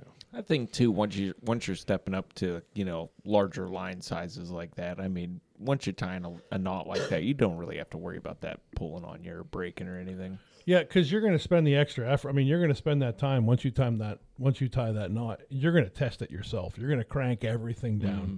You're going to pull on your tag ends. You're going to pull on. Sometimes both you do, live sometimes you don't. And when you don't, I know what happens to me. ends. You lose fish. Yeah. Oh man, I remember one day I lost 3 hybrids within. I mean, had to be 15 minutes because of just failed things that I did. I didn't tie a new leader or a leader on before I went down, so I'd been running it for God knows how long. Probably a few float trips. And they just get nicked up. Things happen. There's a million wind knots, or casting knots as I call them. Just things like that. You should always. It takes 2 seconds to tie a nice leader on and tie a nice new setup, and it can be important. You could lose the fish of a lifetime on that one go. Yep, you can. Yeah, don't let weak spots. Again, it takes 2 seconds. Probably the fish would have reacted the same exact way if you just waited a couple more minutes. Or, like myself, right after that, I tied a bad knot, lost another fly, boom, gone. And because it was my knot, my Rapala knot, I tied it bad. I just messed up. I lost that fish at first, so I just ran over to the bank, retied real fast, you know what I mean? Did something stupid. Boom, there I lost another fish. Now I'm crying. My dad's laughing at me. He's already got 2. I'm like, He's definitely laughing his ass off at me. Ri- Finally, later, good old river taxes. Just take your time, do what you got to do, make them all right. And one of the things you can really do anywhere, there's two things you should practice doing as a fly fisherman, and that's practice casting and practice your knots. Like I take dead fly line with me to work, and I practice my knots, and if I've got 20 minutes to kill, I'll go online and I'll learn a new knot. And Definitely practice casting, though. yeah, casting number one. Casting. But knots, if you're not confident with your knots, spend some time tying them. Take an old fly line, because it's super easy to see what you're doing and manipulate it, and practice tying knots. I got a quick fishing story. I went out with Devin and Tim. Devin was leaving town. He was going to Kentucky, back to Kentucky. He was in town for a wedding shower that he wasn't invited to, being a guy. So said, "Hey, Jay, I'll be in town. Would you like to fish? Next time I'll be in town will probably be when we're on the Niagara." So I was like, "Oh, yeah, absolutely. Let's go." It's only Devin's second time actually being in a drift boat or a raft, so that style of fishing, and trying to hit the banks. And, just even at first with even smallmouth rods, whatever you're using, it can be different. You're used to casting from the bank, or you're used to, wading in the river and angles that way. And, just Tim saw a nice fish right off the bat. It swiped, missed the fly or whatever happened. Lost the fish. And, but we only saw a few smaller bass. Didn't see a lot of bass. Couple of 13, 14s. Probably only 9, 10 fish. Wow. Yeah, it was. It was a little slow. What day was this? Oh, this would have been like 2 weeks ago Saturday. Oh, okay. So it wasn't super hot then. No, it wasn't a bad day to be out. The one thing that we did do that was an awesome time is we got down through all the water fire. And those carp down there are hot right now. They are hyped. They know what's happening. People have been feeding the crap out of them with bread.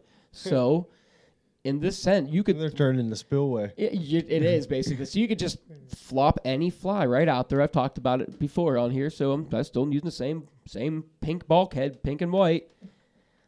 Doesn't Tim slap it out there, and this thing just comes up, sucks it up. This fish takes off. It was a big one, too. It was a good-sized fish. It was probably 15, I'd say. Nice. So it takes off into the weeds, and I say, hey, just hold the rod. Instead of you yanking on it, hold the rod, and I'll row us out. So we pull it slowly out of the weeds, and you're not yanking it out and losing the fish. So I pull this fish out. Once we get it out, it goes in a great direction. I kind of spin the boat around, and I'm like, Devin, put your fly over there right now. Devin puts his fly over there, and boom, now we have 2 of them on. So now we have 2 carp on the fly, on the boat, all at once, with all that water fire shit down there. Awesome. What a shit show. It's a minefield. Oh, everybody at Donna's Diner is just, my boat's smashing into the water fire stuff. And, it was so much fun, though. Like, to see those 2 guys having a good time like that, those fish were all over the place. I'm chasing 2 fish around going opposite ways, and I figured if we got them both in the one at the same time, it'd be even better. Then they turned the cold shoulder to me. I was like, my turn. Nope. Nope. Thank you. Nope. But She gone. Now you got them both in the net, right? yeah, both in one net. My net was screaming I bet for that- dear life. I hate gravity. And it's nice not having to go down through there. And like years past, we've changed flies, but it's nice not go because there's a couple nice bass spots right down through by them too, and it's nice not having to change the fly. Just slap that big ass thing over there. He's gonna come up and suck it off the top, and every time it happens, people are just like, "No way, that carp just did that."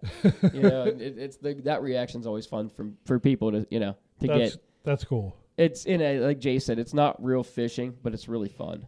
So I'll do it if I'm going by. But that was about the highlight of that float, and getting to see the guys hang out. Like I said, Tim sat in the back of the boat for a half hour and just chilled. We're not at work. We're out here for fun. Yeah, right. We're taking in moments and memories and just having some fun. Like, I mean, I wasn't in total serious mode. Devin was fishing. I mean, I was rowing right. Devin was a little more serious than Tim. Tim likes to just take it all in and have fun. He's fun to have out there, but Devin was working his ass off, Nice. Good. throwing all kinds of different flies. Changed about 7,000 different flies. He was in there every 2 seconds changing something, and that's what I mean. We tried a lot of stuff. Through everything. Yeah, we did. He tried olive and low, and I said big, white, and flashy, because that's all I throw.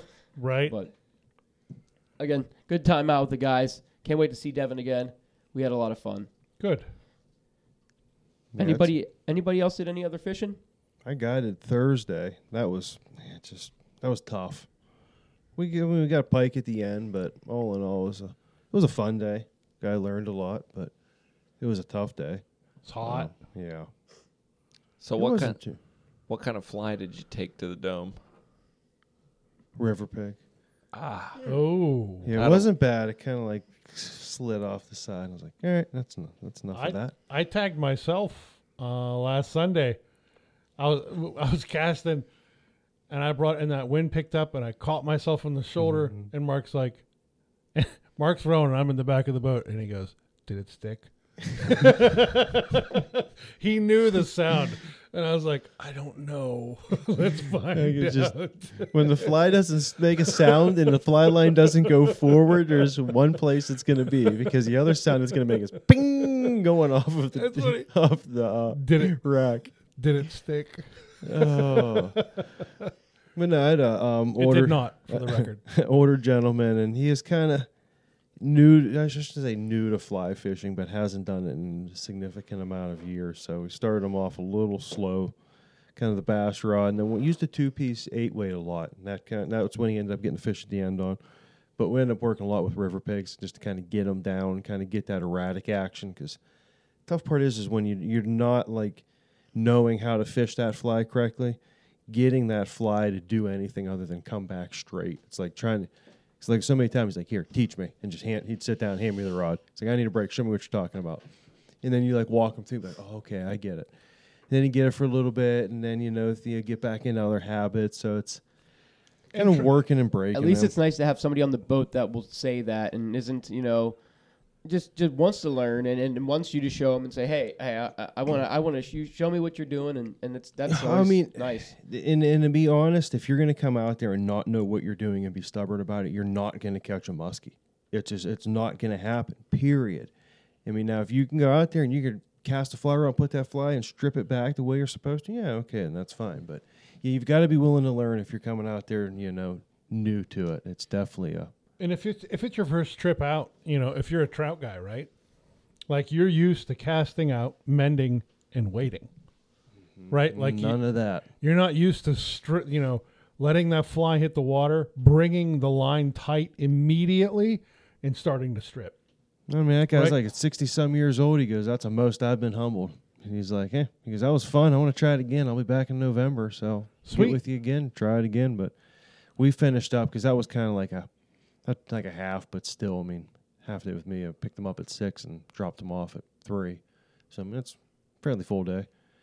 Went back out with Michael for the evening and did the same float we did, and it was just crap. But like you said, it was nice to that's the first float I've done in the evening, and I can't tell you how long. And at one point, I kind of just stopped. I'm like, dropped anchor. He's like, "What are we doing here?" I'm like, "Enjoying this spot right here." It's like, "I like this spot." It's like, "It's nice." And I was like, "This is perfect for a minute." It was like 20 minutes before dark. And I was like, "We're going to float right into the end there." I said, "And then we're going to have the last spot. And I'm going to anchor up. We're just going to fish right till into dark." But I'm like, "I'm going to sit here for 5 minutes and just, it's nice. Awesome. Take it in." But yeah, we anchored up right at the end. Fished. We took out with headlamps on. It was nothing going. I mean, we got that little cold drop, but it was just high pressure immediately right with it. And it's just, them fish they want to go, but there's just nothing going with it. It's, And definitely and I know water. that doesn't make sense. To me, it makes sense, but it's like, how do you put it? You need water. You have a little bit of a change, and the fish kind of want to jump on it. And you got a full moon, which is going to allow them fish to feed all night long. and then it just goes right back to high pressure. So as soon as they wanted to jump, they didn't get enough. We didn't get enough rain to have them go. All we got was the temp to bring it down, which I think set off a little bit, but not what we needed it to do. But the river was tough, though. I mean, it was not ours, the other. Just how the year started off, it just weed choked everything. Oh yeah, Very, very weed choked. mm-hmm. Made it interesting. And it stayed dirty pretty much all year too, so that makes it hotter, right? So that dirt adds to the heat sink, which adds to the weeds, which adds to, makes it tough. But yeah, Thursday night, though, we just kind of bypassed everything, went right to where we wanted to go and just anchored. And then Mim and I both just sat and beat the crap out of it. I mean, we went to the one spot down at the last mouth. We started above the bridge.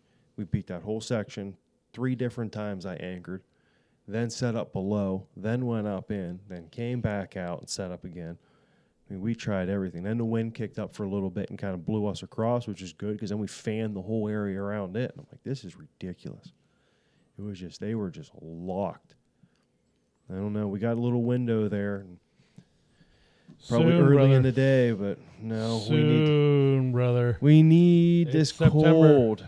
Well, you just bury yourself in your basement for the next 5 days because it's going to be 95 degrees. So No, I'll be Get there through for it. 5 days and probably a lot longer than that.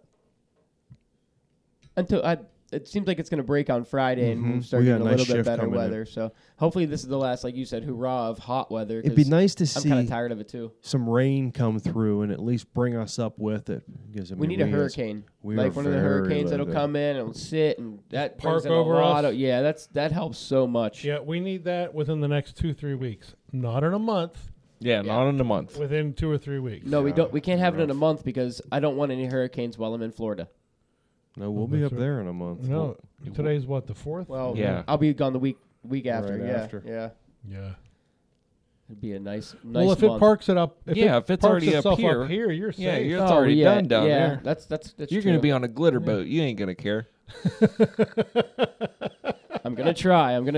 I think I You're going to go I don't know. I'm not sure yet, but Fly fishing we'll for see. the most pressured bass in the nation. whenever you hook them, Hey. they go, Yeah. woohoo! Jay's wait. Like I said, Jay's gonna be waiting for his nitro, and here pulls up a Suncatcher pontoon.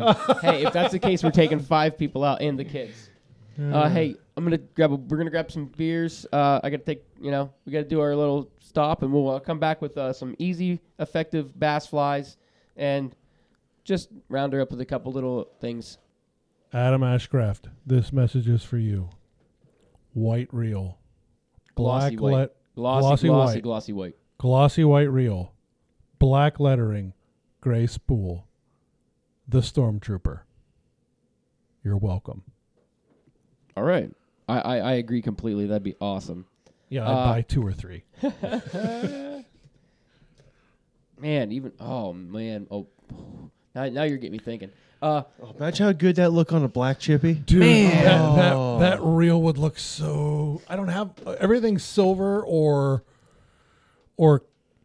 metal or gunmetal or something like that. There's nothing like white. I want it. Oh yeah, I'm in. Yeah, I like it. Yeah. I love. I And like it- white flies. yeah, and it doesn't have to be the Stormtrooper. Like you could do like white with the dragon's blood lettering. You could do white with like that blue from the bonefish tarpon permit reels. Like Black. there's Call it the White Walker. Oh my God, the White Walker, Chris. Oh, I'm interested. With the blue, like the blue eyes Yep. and the white and the Yeah. We're idea guys over here. We're idea men. yeah. Put us on payroll, guys. Let us So- let us send you too much money. I'll do it. I know you will. It's a problem I have. Hey, good problem to have. So we wanted. I had a question from Josh McCory. He asked about simple bass flies. Maybe a couple of things like that aren't game changers, that aren't spinning to your hair or anything of that Clouser, nature. Yeah, you woolly can't bugger. go wrong with a clouser, my go-tos would be, and even for like a smallmouth would be if you could tie like a double woolly bugger something And like. don't underestimate the power of adding a bunch of rubber legs on a woolly bugger. Oh boy. Put a That's cone right. head on it, Yep. add a bunch of rubber legs like a tequila. That's was like when I first Yeah. started smallmouth fishing was one of the best flies. I don't know why I don't even carry them now. I need to tie more. Phenomenal fly. Murdich. That's an easy one to tie. Murdich is not hard to tie, and you'll catch fish all year round on a Murdich minnow. That's your go-to, right? Oh, I love it. That's my baby for smallmouth, largemouth. Like you're a game changer guy, I'm a Murdich minnow guy. Yeah, I'm a Murdich more too. But I don't fishy. I usually go D&Ds, but yeah. Yeah, but Murdich is super easy to tie. Find the flashiest shit you can, tie it onto a hook. I mean, pretty much it's just very sparse deer hair out the back. Is there No, even deer hair at all, or is it?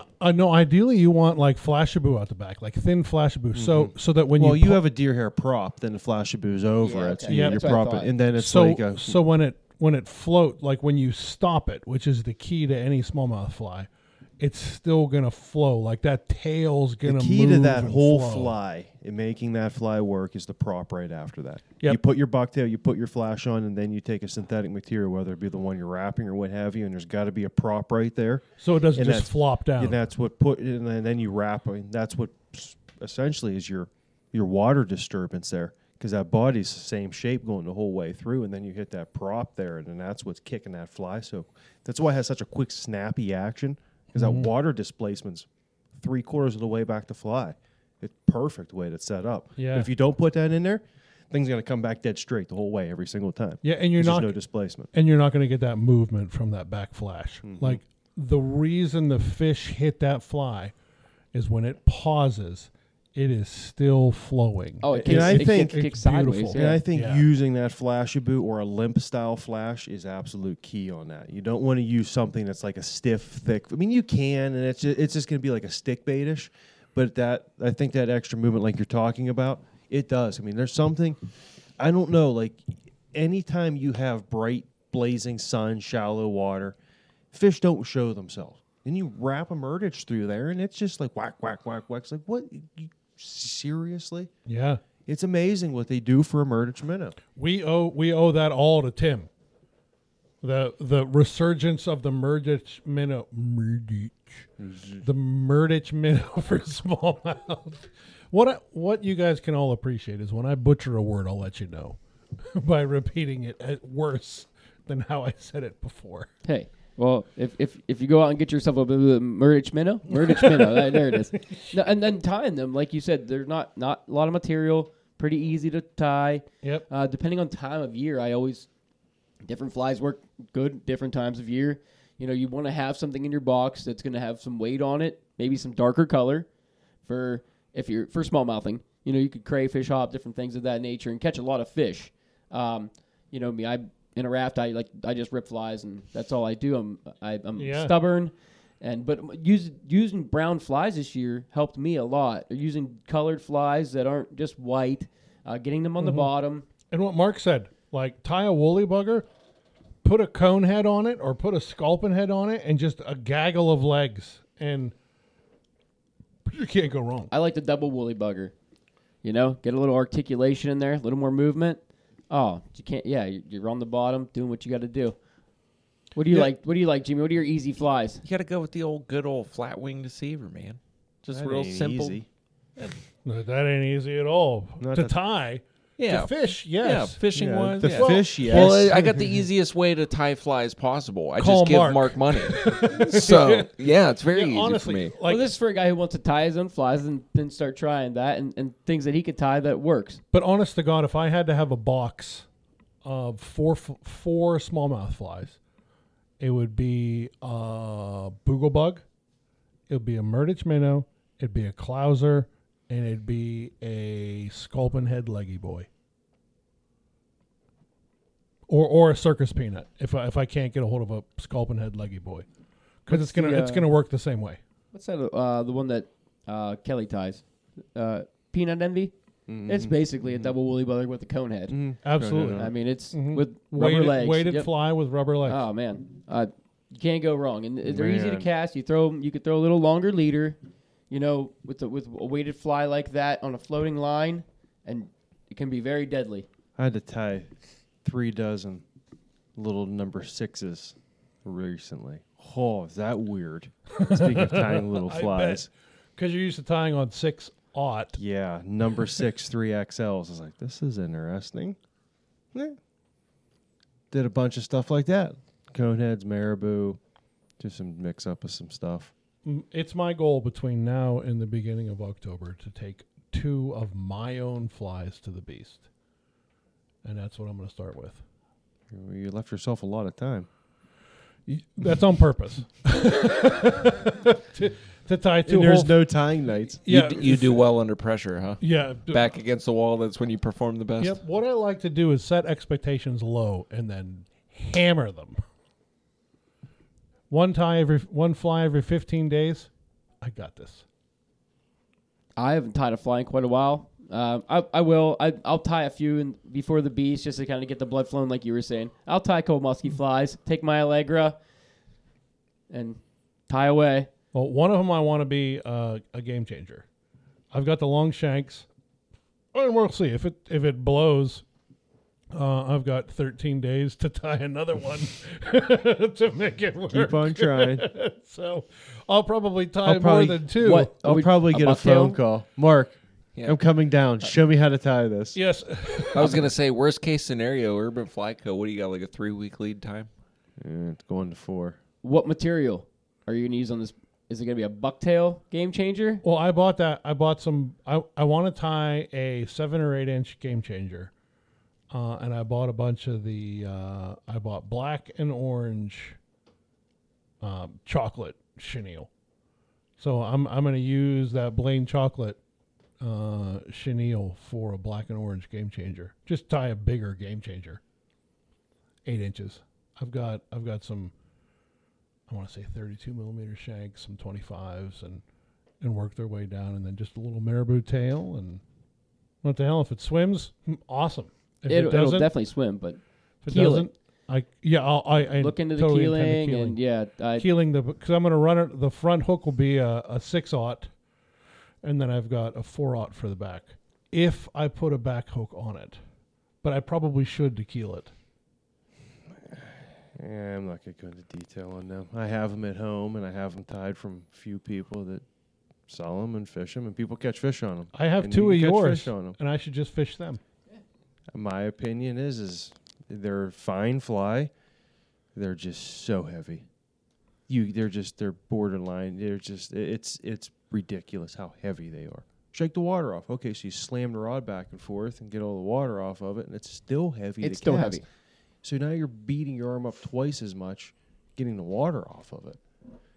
They're rough. The bucktail ones, I mean, yeah, they're like a feather.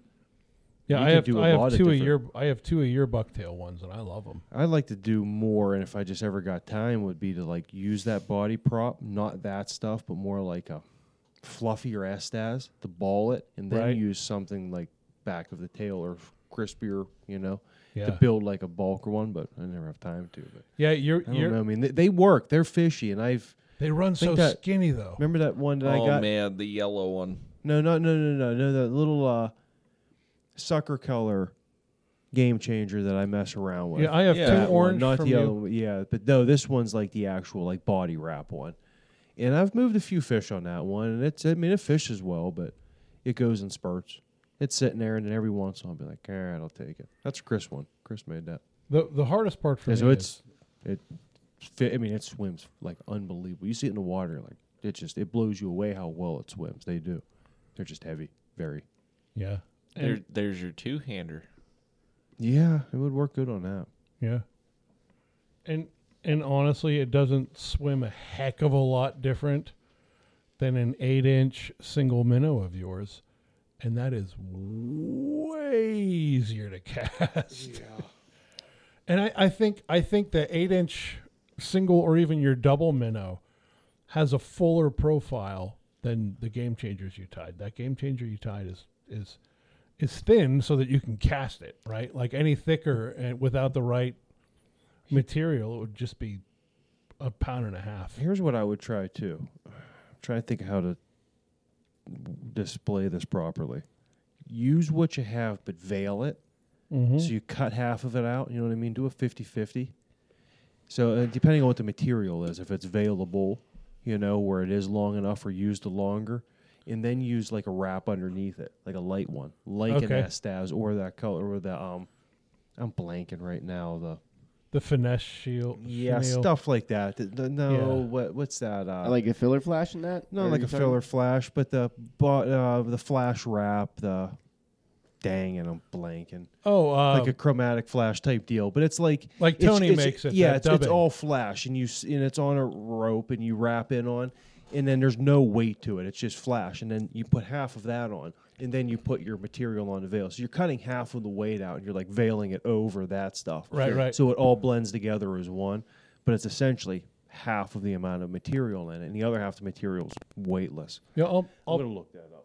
I I'm will. gonna find I out what see the it. name You of see that a lot is. of guys use like if you're gonna do like a fox changer. That's how you're doing it. You're not. It's not all fox. You're tying. Oh, right. Yeah, you're tying filler flash behind and propping a fox or something Yes, with that filler exactly. flash. Yeah. Exactly. You But see it this like is, I love the feather changers too, though. Like I think like an 8-inch feather changer would cactus be reasonable. chenille. That's what I meant. That's Like an extra large cactus chenille that's real long, because then that's it's dense too, so you get like a lot of visibility out of it, but it's just weightless. What do you think about like an 8-inch feather chenille or feather changer? No, you can try it. you got to get some big feathers. You get some I big need some feathers. big ass feathers. I like the way Jake Vilcock always did his. I shot a his couple bald changers. eagles last week. Uh, So we should be there you go. Yeah, you're good to go. That's American made if I've ever heard it. I'm joking. I did not shoot any bald eagles. And this goes to like Make sure some you of the, this dye goes to, that like, white though. You can't have it. Too white. Going to like a. Now you guys made me lose my concentration again. You Yeah, sons chocolate of bitches. filler flash is a good Yeah, one. That looks yeah. a lot like what I'm talking. I'm trying to find the exact one that I'm saying, but yeah, the filler flash is a nice one. The Game Changer chenille looks kind of like a thin one too. Right. Oh yeah, the like when guys do like your peacock. You know what I mean? And they're like, what's that? The feather changer that they do. Like when they shelf it. Jake Vilcock does it. Yeah. Yeah, like shells. Yeah. But it, trying to think of what they use for that. It's a pheasant. Oh, pheasant. There Yeah, you go. that's it's you got like the whole pheasant cape. That's part. Yeah, they're really really pretty. Like that bluish feather. Yeah, and they like shingle them on there. Yeah. Yeah, it looks really cool. That's tough, but it looks cool. And if you can do it, wow! I have can't. I have one tied like that. That my buddy Justin did a pretty good job of it too. But Your future teammate? yeah. It's Nice. a small fly. It's a like a bass changer, but even yet, like Right. that's cool stuff. If you can get into that stuff, wow. Yeah, if I You're can the get some man. feathers, I'd love to do some big, like 8-9-inch feather changers. I think they'd be great. I really do. They'd be light. And even for Josh, I don't know. I don't think they're that difficult to tie. Changers? No. No, take a like while. it's like that. Yeah, your they take a size, little while. a bass size changer is not difficult. And all you do is look at a video and look how to palmer a material. And as long as you palmer that material and keep brushing that material back as you palmer it and keep it all free and away from each other from just smashing back down over the material that's already on there, Yeah. that's going to build you a perfect fluffy body. Now you just have to go through and taper it with scissors. Or go easy mode and order those no cutting brushes from Tony Sandrone. Yeah, that's another From easier way to go Nightmare about it. Musky Flies. But I mean, you're going to wait a little while to get the materials, and you'll be in next smallmouth season. And that's not a shot at Tony. It's just that man's a one-man Sure. person, right? And Yep. he's doing a lot. But I feel that. yeah, Yeah, you do. Jim and I didn't even put this down here. I don't know how I didn't think about it, but we're You're- gonna you're move spoiled on. now. We're That's gonna what move, it We're gonna is. move on from the fly talk, and Jim and I went out catfishing Saturday night. I got the invite. So Yes. thank you for the invite. I was just hey, thanks too. I was just Polar reflector chenille. That's what it is. that's it. Yeah, I use a lot of polar fiber. Oh, the polar fiber is awesome. Yeah. Polar reflector chenille. Yeah, you guys sent me the invite, and I was already unable to operate a motor vehicle, so I had to decline. At the least you're invite. responsible. Yeah. Well, it's a 45-minute drive for me. Oh, yeah. You wouldn't have wanted to do that. Oh, man. It's a good one. Yeah, that's a nice fish. Crap, Saturday night, I was asleep by 9:15. I was, too. They texted me at like 2 or 3. And my buddy had us over to his pool, and he's like, hey, I got the stuff for your favorite bourbon drink. And I was like, well, how many people are coming? He's like, 3 or 4. And I was like, awesome. So I made a whole thing of it. And then So you drank the whole thing of it. 20 minutes later, he's like, yeah, they all canceled. I'm like, well, let's do this. We're men. I get this blurred text back. It said, I'm already drunk, but you spelled drunk wrong. And then you recorrected it with the drunk spelled right. So I was like, oh, well, he must be drunk, drunk or whatever he is. Jizzazunk, asterisk, drunk. Yeah. So we went out. I knew you would understand. Jimmy's other friend came out with us with his family, with his wife and his. Yeah, cool. man. He told me he was going to bring his boy with him. And, I mean, here's the thing. His kid's like 3 or 4. Yeah, just going to be 4, like he said, in a couple weeks. And midnight fishing? And I asked him, I was like, dude, are you sure you want to bring your kid? Like, I leveled with him. I was like, dude, this isn't, like, you're going to be sucking wind doing this walk. This guy is, he is a man of your size and stature. I like him. He was sweating. He lost 7 pounds like you did sweating on that walk back there. He sure did. He was like, God damn it, Jimmy, when we got back there. But he hoofed it out, man. Yeah, even before we started the walk, he's notorious for having a bait bucket full of water. And I told him, like, right out the gate, I was like, did you empty the water out of that? And he goes, are we walking for it? I went, you need to empty the water out of that. And he emptied it down, but man, that walk sucks, but that pool is just so nice. It's so deep. I mean, that's the deepest section in that whole little stretch right there. Still not look at it from the other side? That What's was the that? Still second. not look? I haven't had a chance to make it over there during the I day. think you should. I really want to because. But Did we float past it? No, not even close. But whenever I'm sitting over there and We I'm were looking, 5 miles from there. like it doesn't. Even if there is somewhere like an access point, like on the other side of the river, it just doesn't seem like you're gonna have anywhere that you're gonna cast at. You might not. You have You so might- much low overhanging limbs and everything off those trees. It's just I don't think you're gonna be able to get it through there. You might not. What if you could park there and you could just float yourself in a kayak over there? I think you got way more effort in loading a kayak Yeah, up in you the don't river than you understand would where in you're the walk. trying, Yeah. Oh, that walk's not that bad. It's okay. yeah.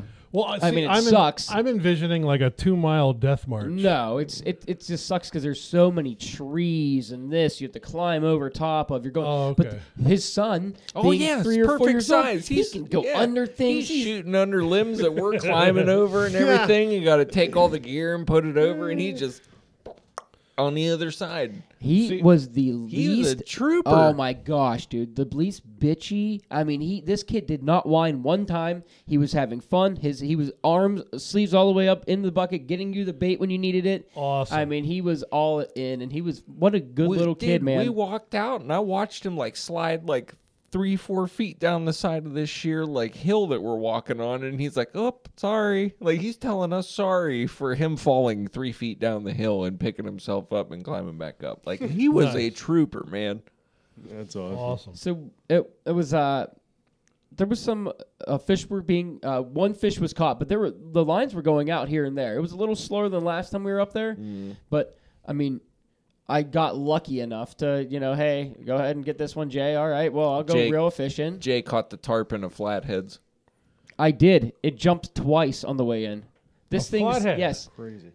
splash skydive. I could see it in the moonlight.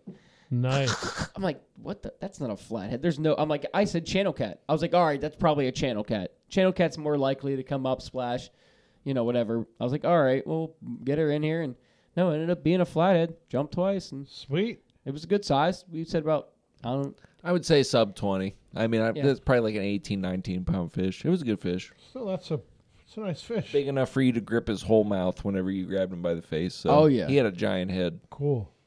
You guys get channels too, or yeah. The first time we were Yeah. there, we got one. no? I It mean was this good size. time. You guys No, didn't that, get it. no, that was There the was only a fish couple for that other time. baits that went out that sounded like they were gonna be fish, man. I went out previously in the week in the same spot, and I did catch 2 channel cats. My one channel cat I caught out of there was like probably 14, 15. I mean, it was a sizable channel cat for their river. And the other one was probably like an 8-9 pound fish. But that one channel cat, he had a giant head on him. I mean, you pull them in, and when they're 7-8 feet from the bank, and you're reeling them in, you're like, is that a flathead? Is it? Yeah, right around that bend in that riffle. Right where that riffle goes through a smallmouth fish, and that's where I caught that big check on an 8-pounder on a 5-weight. Dude, I fought him for like... that'd be fun. Oh, it was like after like 10 minutes, and finally the guy was with me, just go down below and just get him. I'm like, I can't do no more. Like, I brought him up this riffle twice, and he just keeps peeling me back down. Like, I'm done. He's going to break the rod. It's on that little pink 5-weight. But that was only 100 yards from there, and yeah, there's some big cats right there. I've caught 3 or 4 just dredging crawfish down through. There's a lot of good smallies there. Used to be. Oh, we were watching fish come up, and because we're sitting with the lights off, because I really don't like running lights anymore, because I feel like the fish pick up on the lights. So instead of going with like an actual like utility lamp or a lantern or something like that, I just started using the headlamp, and that's plenty of it. I don't need any more light than that. His headlamp is like the KC lights on top of of a Jeep, though. Seriously, like you get put in boom. I mean, you can't see. It's like driving with the guy, like your truck, when they have the real white headlights. Exactly the feeling. Thank you, Light Bar Pro. You make a fine product. Thursday night, I told Michael, I'm like, we're gonna be going out at night, and I go, we need headlamps. I looked all over, couldn't find mine. He's like, I got an extra one for you. Over the weekend, we go to the store, and I grab one. I get out of the box. I'm like, I'm going to hang this right over here so I know I won't lose it. And I walk over to hang it there, and guess what's hanging there? The other headlamp that I never looked in the spot that I knew I wouldn't put it to lose it in. Tim Borski talked me into the Phoenix headlamp. Have you seen those Phoenix? It's a FENIX. I got a $5.99 special at Gabe's. And he wore these things for the snake hunting. Like the clip-on one deal. No, it was a headlamp, and it had a dial to adjust the size. Now, I still have my old law enforcement headlamp, which was like 200 lumens, and it's too much. And it probably yells, get on the ground whenever you turn it on. It really does. Do it and do it now. Get on the ground. Oh, I yell that to my kids every time, and my wife's like, "You got to stop doing that." I'm like, "Why?" She's like, "It startles me." Put the badge away, Chris. Just put it away. But that's my line to my kids is, I'll give them one chance to be like, "Hey, I need you to put these Legos away," and I'll give them a couple minutes, and they'll still be messing around. I'll be like, "Kids, up, put those Legos away. Do it and do it now." And they're like, "Yes, Papa." It works. It works on kids. But these Phoenix headlamps are fantastic. You just handcuff them and throw them in the closet. They're too small for handcuffs, so I have to use zip ties. Zip ties? Gotcha. Yeah. Big black ones. And you know what the best thing about pepper spray is?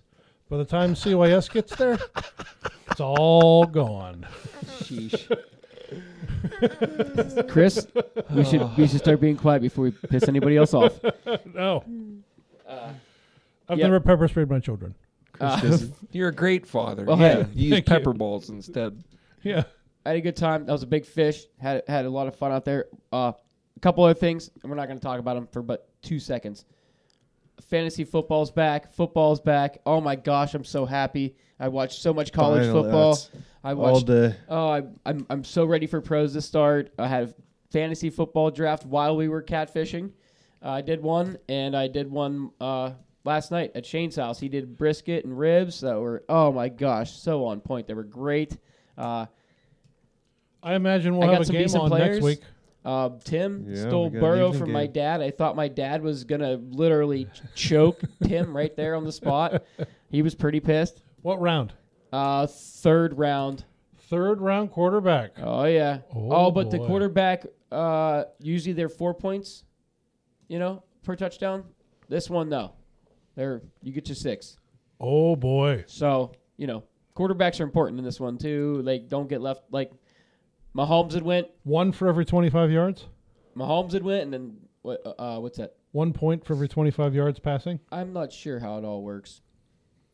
I'd have to look. But Mahomes went, Allen went, my dad takes DK Metcalf and he was number 9, so he was waiting and going to get Burrow on the next one around, and he should have went Burrow because Tim took him at 10, and was he mad? Who got Kenny Pickett? I don't even remember. I think It was one of the there were a lot of Pittsburgh guys there, a couple Pittsburgh guys there, all Pittsburgh fans. I think they're going to to be very happy with Kenny Pickett this year. I think he's going to be good. He's going to be good and he's not gonna be- solid. He's not going to be Yeah, a he's top not gonna be a- 15 no. fantasy quarterback, though. Oh, he'll be top 5 fantasy No. quarterback. What? You're No. out of your mind. Oh, my God. Quarterback? No. Quarterback. Jesus, no way. Buckle up. No. He'll be Hold on. fine, but that offense can't produce him to be that I say good. 12. I say he'll end up at number 12. You got. I mean, the guys already 12, said 13, right? 14, yeah, maybe not outside 15, but he's not top 10 by no stretch. Not yet. He may be down the road, but good God. no. Goff is gonna be good. Goff is good. Barely. I mean, throws you got to any remember, interceptions. a lot of them guys now are throwing for mid 300 almost every game over to 4.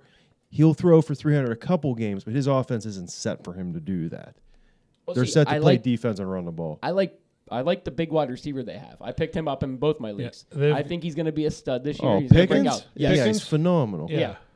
Keeps his head out of his ass. Her He'll be tight end's fine. really good, too. I think. Fairmouth. Yeah, Mhm. he's real good. Oh, he's Yeah. a Penn State guy. I'm not a Penn State fan, but go Pitt. Wow. But FSU, and they put on a show. That game should have been 56-7. this is turning into a football podcast. So Yeah, we just said a couple minutes. I like I said, it was a fun time. I love fantasy football. I loved it. I won last year. This year I'm going to do the same. So I'm looking forward to the season. Oh, also hunting opened up, and that's awesome. I've seen a few buddies going out and getting some doves, man, going and killing some pigeons and doves, and I got some buddies. getting the dogs out running, which is always fun to get the dogs out running and doing their thing before you get them chasing ducks or acting like idiots, out in the geese Yeah. fields. Well, Goose opened up Yes, it September did. 1. I got buddies that almost limited out on Friday, and that's 8 geese apiece, and there were 4 of those dudes. So Cheltenham got a few. They didn't do as well as they wanted, but you never they do. did go out. I think, I goose hunted hard for 6 years. I think only one day in my life that we limited out in the early season, and that was during a hurricane, because these geese were flying low and they were looking for any field that had food, and they were all coming from that lake to that field we were in. We got super lucky. I remember blasting a bird pretty high up, and it landed, and it had been raining for like a day and a half, and it hit, and the bird bounced, but the water shot higher up off the ground than the bird did. Cannonball. Yeah, it was a cannonball. It was super cool. But goose season's awesome. Good luck, Yeah. guys. Yeah, have fun Good out luck there. on dove. safe. Dove hunting's super fun if you don't need 100 or 125 of your own shells, because they're hard to hit. Oh yeah, there's a lot of shells. There's a lot of shells. I think that's what I really liked about dove, and that kind of hunting was, you were out there getting to shoot shells. You're out there shooting, and that was always a Yeah. lot of fun. And you can wear a T-shirt and shorts, and you're sitting on a wood line on a bucket. I remember what my cousin and I used to do is when we get out of school, we would drive around because that was the time when all the corn would start to come down and they'd be teepeed. So we drive to the edge of the field and we find out where all the doves were eating the corn. And then we'd ambush them and then just run after them and flush them and then shoot them on the flush and then drive to the next one. And we would make like big squares through all the Amish fields and then just flush them and shoot them and just keep right on going. Hell yeah, a lot of good times. I miss dove hunting. Critter Path used to have. I think they still have. Critter Path is a sporting clay course up north, and they used to have like a 2-day thing. Like you shoot sporting clays in the morning, and then starting at noon you draw for your blinds, and they'd have all these blinds set up where you go out and you hunt dove in the afternoon. They bring you cheese and cigars and stuff too. No, not at all. You actually got to eat a lot of lead that day because there were so shooting many at you. people out there. You were getting peppered no matter what you did. I do have one other. It's an overlooked season, but we have squirrel season open right now Squirrel over in Ohio. in Ohio. They're so good eating. So I here's love- the thing. I love squirrel. On my trail cameras, I have a black squirrel that is every bit as big as a giant fox squirrel. Wow. I really want to mount him. Like, I want him on the wall. There we go. There you go. I Thank picked up on your phrasing. I'm going to go up for that. I want that squirrel on the wall. I've always wanted to shoot a black squirrel. I haven't got a black one yet. So it's a giant black squirrel. That's going to make a beautiful mount. I'm going to try to go get him. Go get it. Put it on the Instagram so we can all see it. Alrighty. Quick reminder, Beast of the East is coming up. If you're going, can't wait to see you. 1 month. 1 month. I'm so looking forward to everybody I can't being there. wait. Yeah, I'm ready for the captain's meeting. They said there's going to be beer there, too. I'll be first in line. You can weasel your way through. Nobody will see you coming. You're darn right. You just see a nose creep up your side. Cool. All right. This Alrighty. week, we're brought to you by Yeti, built for the wild. Sims, check out the new lineup, simsfishing.com. A-Rex hooks, fresher salt. And we got Cortland lines. It's that time of the year. Grab the pike and mussel lines. Friends of the show, Ryan Evans at Queen City Guiding, Michael Davis at Down to Earth Wealth Management, Thomas Shank at Chippewa River Custom Rods, our buddies over at Muskie Fool, and as always, the Nittany Valley Muskie Alliance. Have a great week, folks.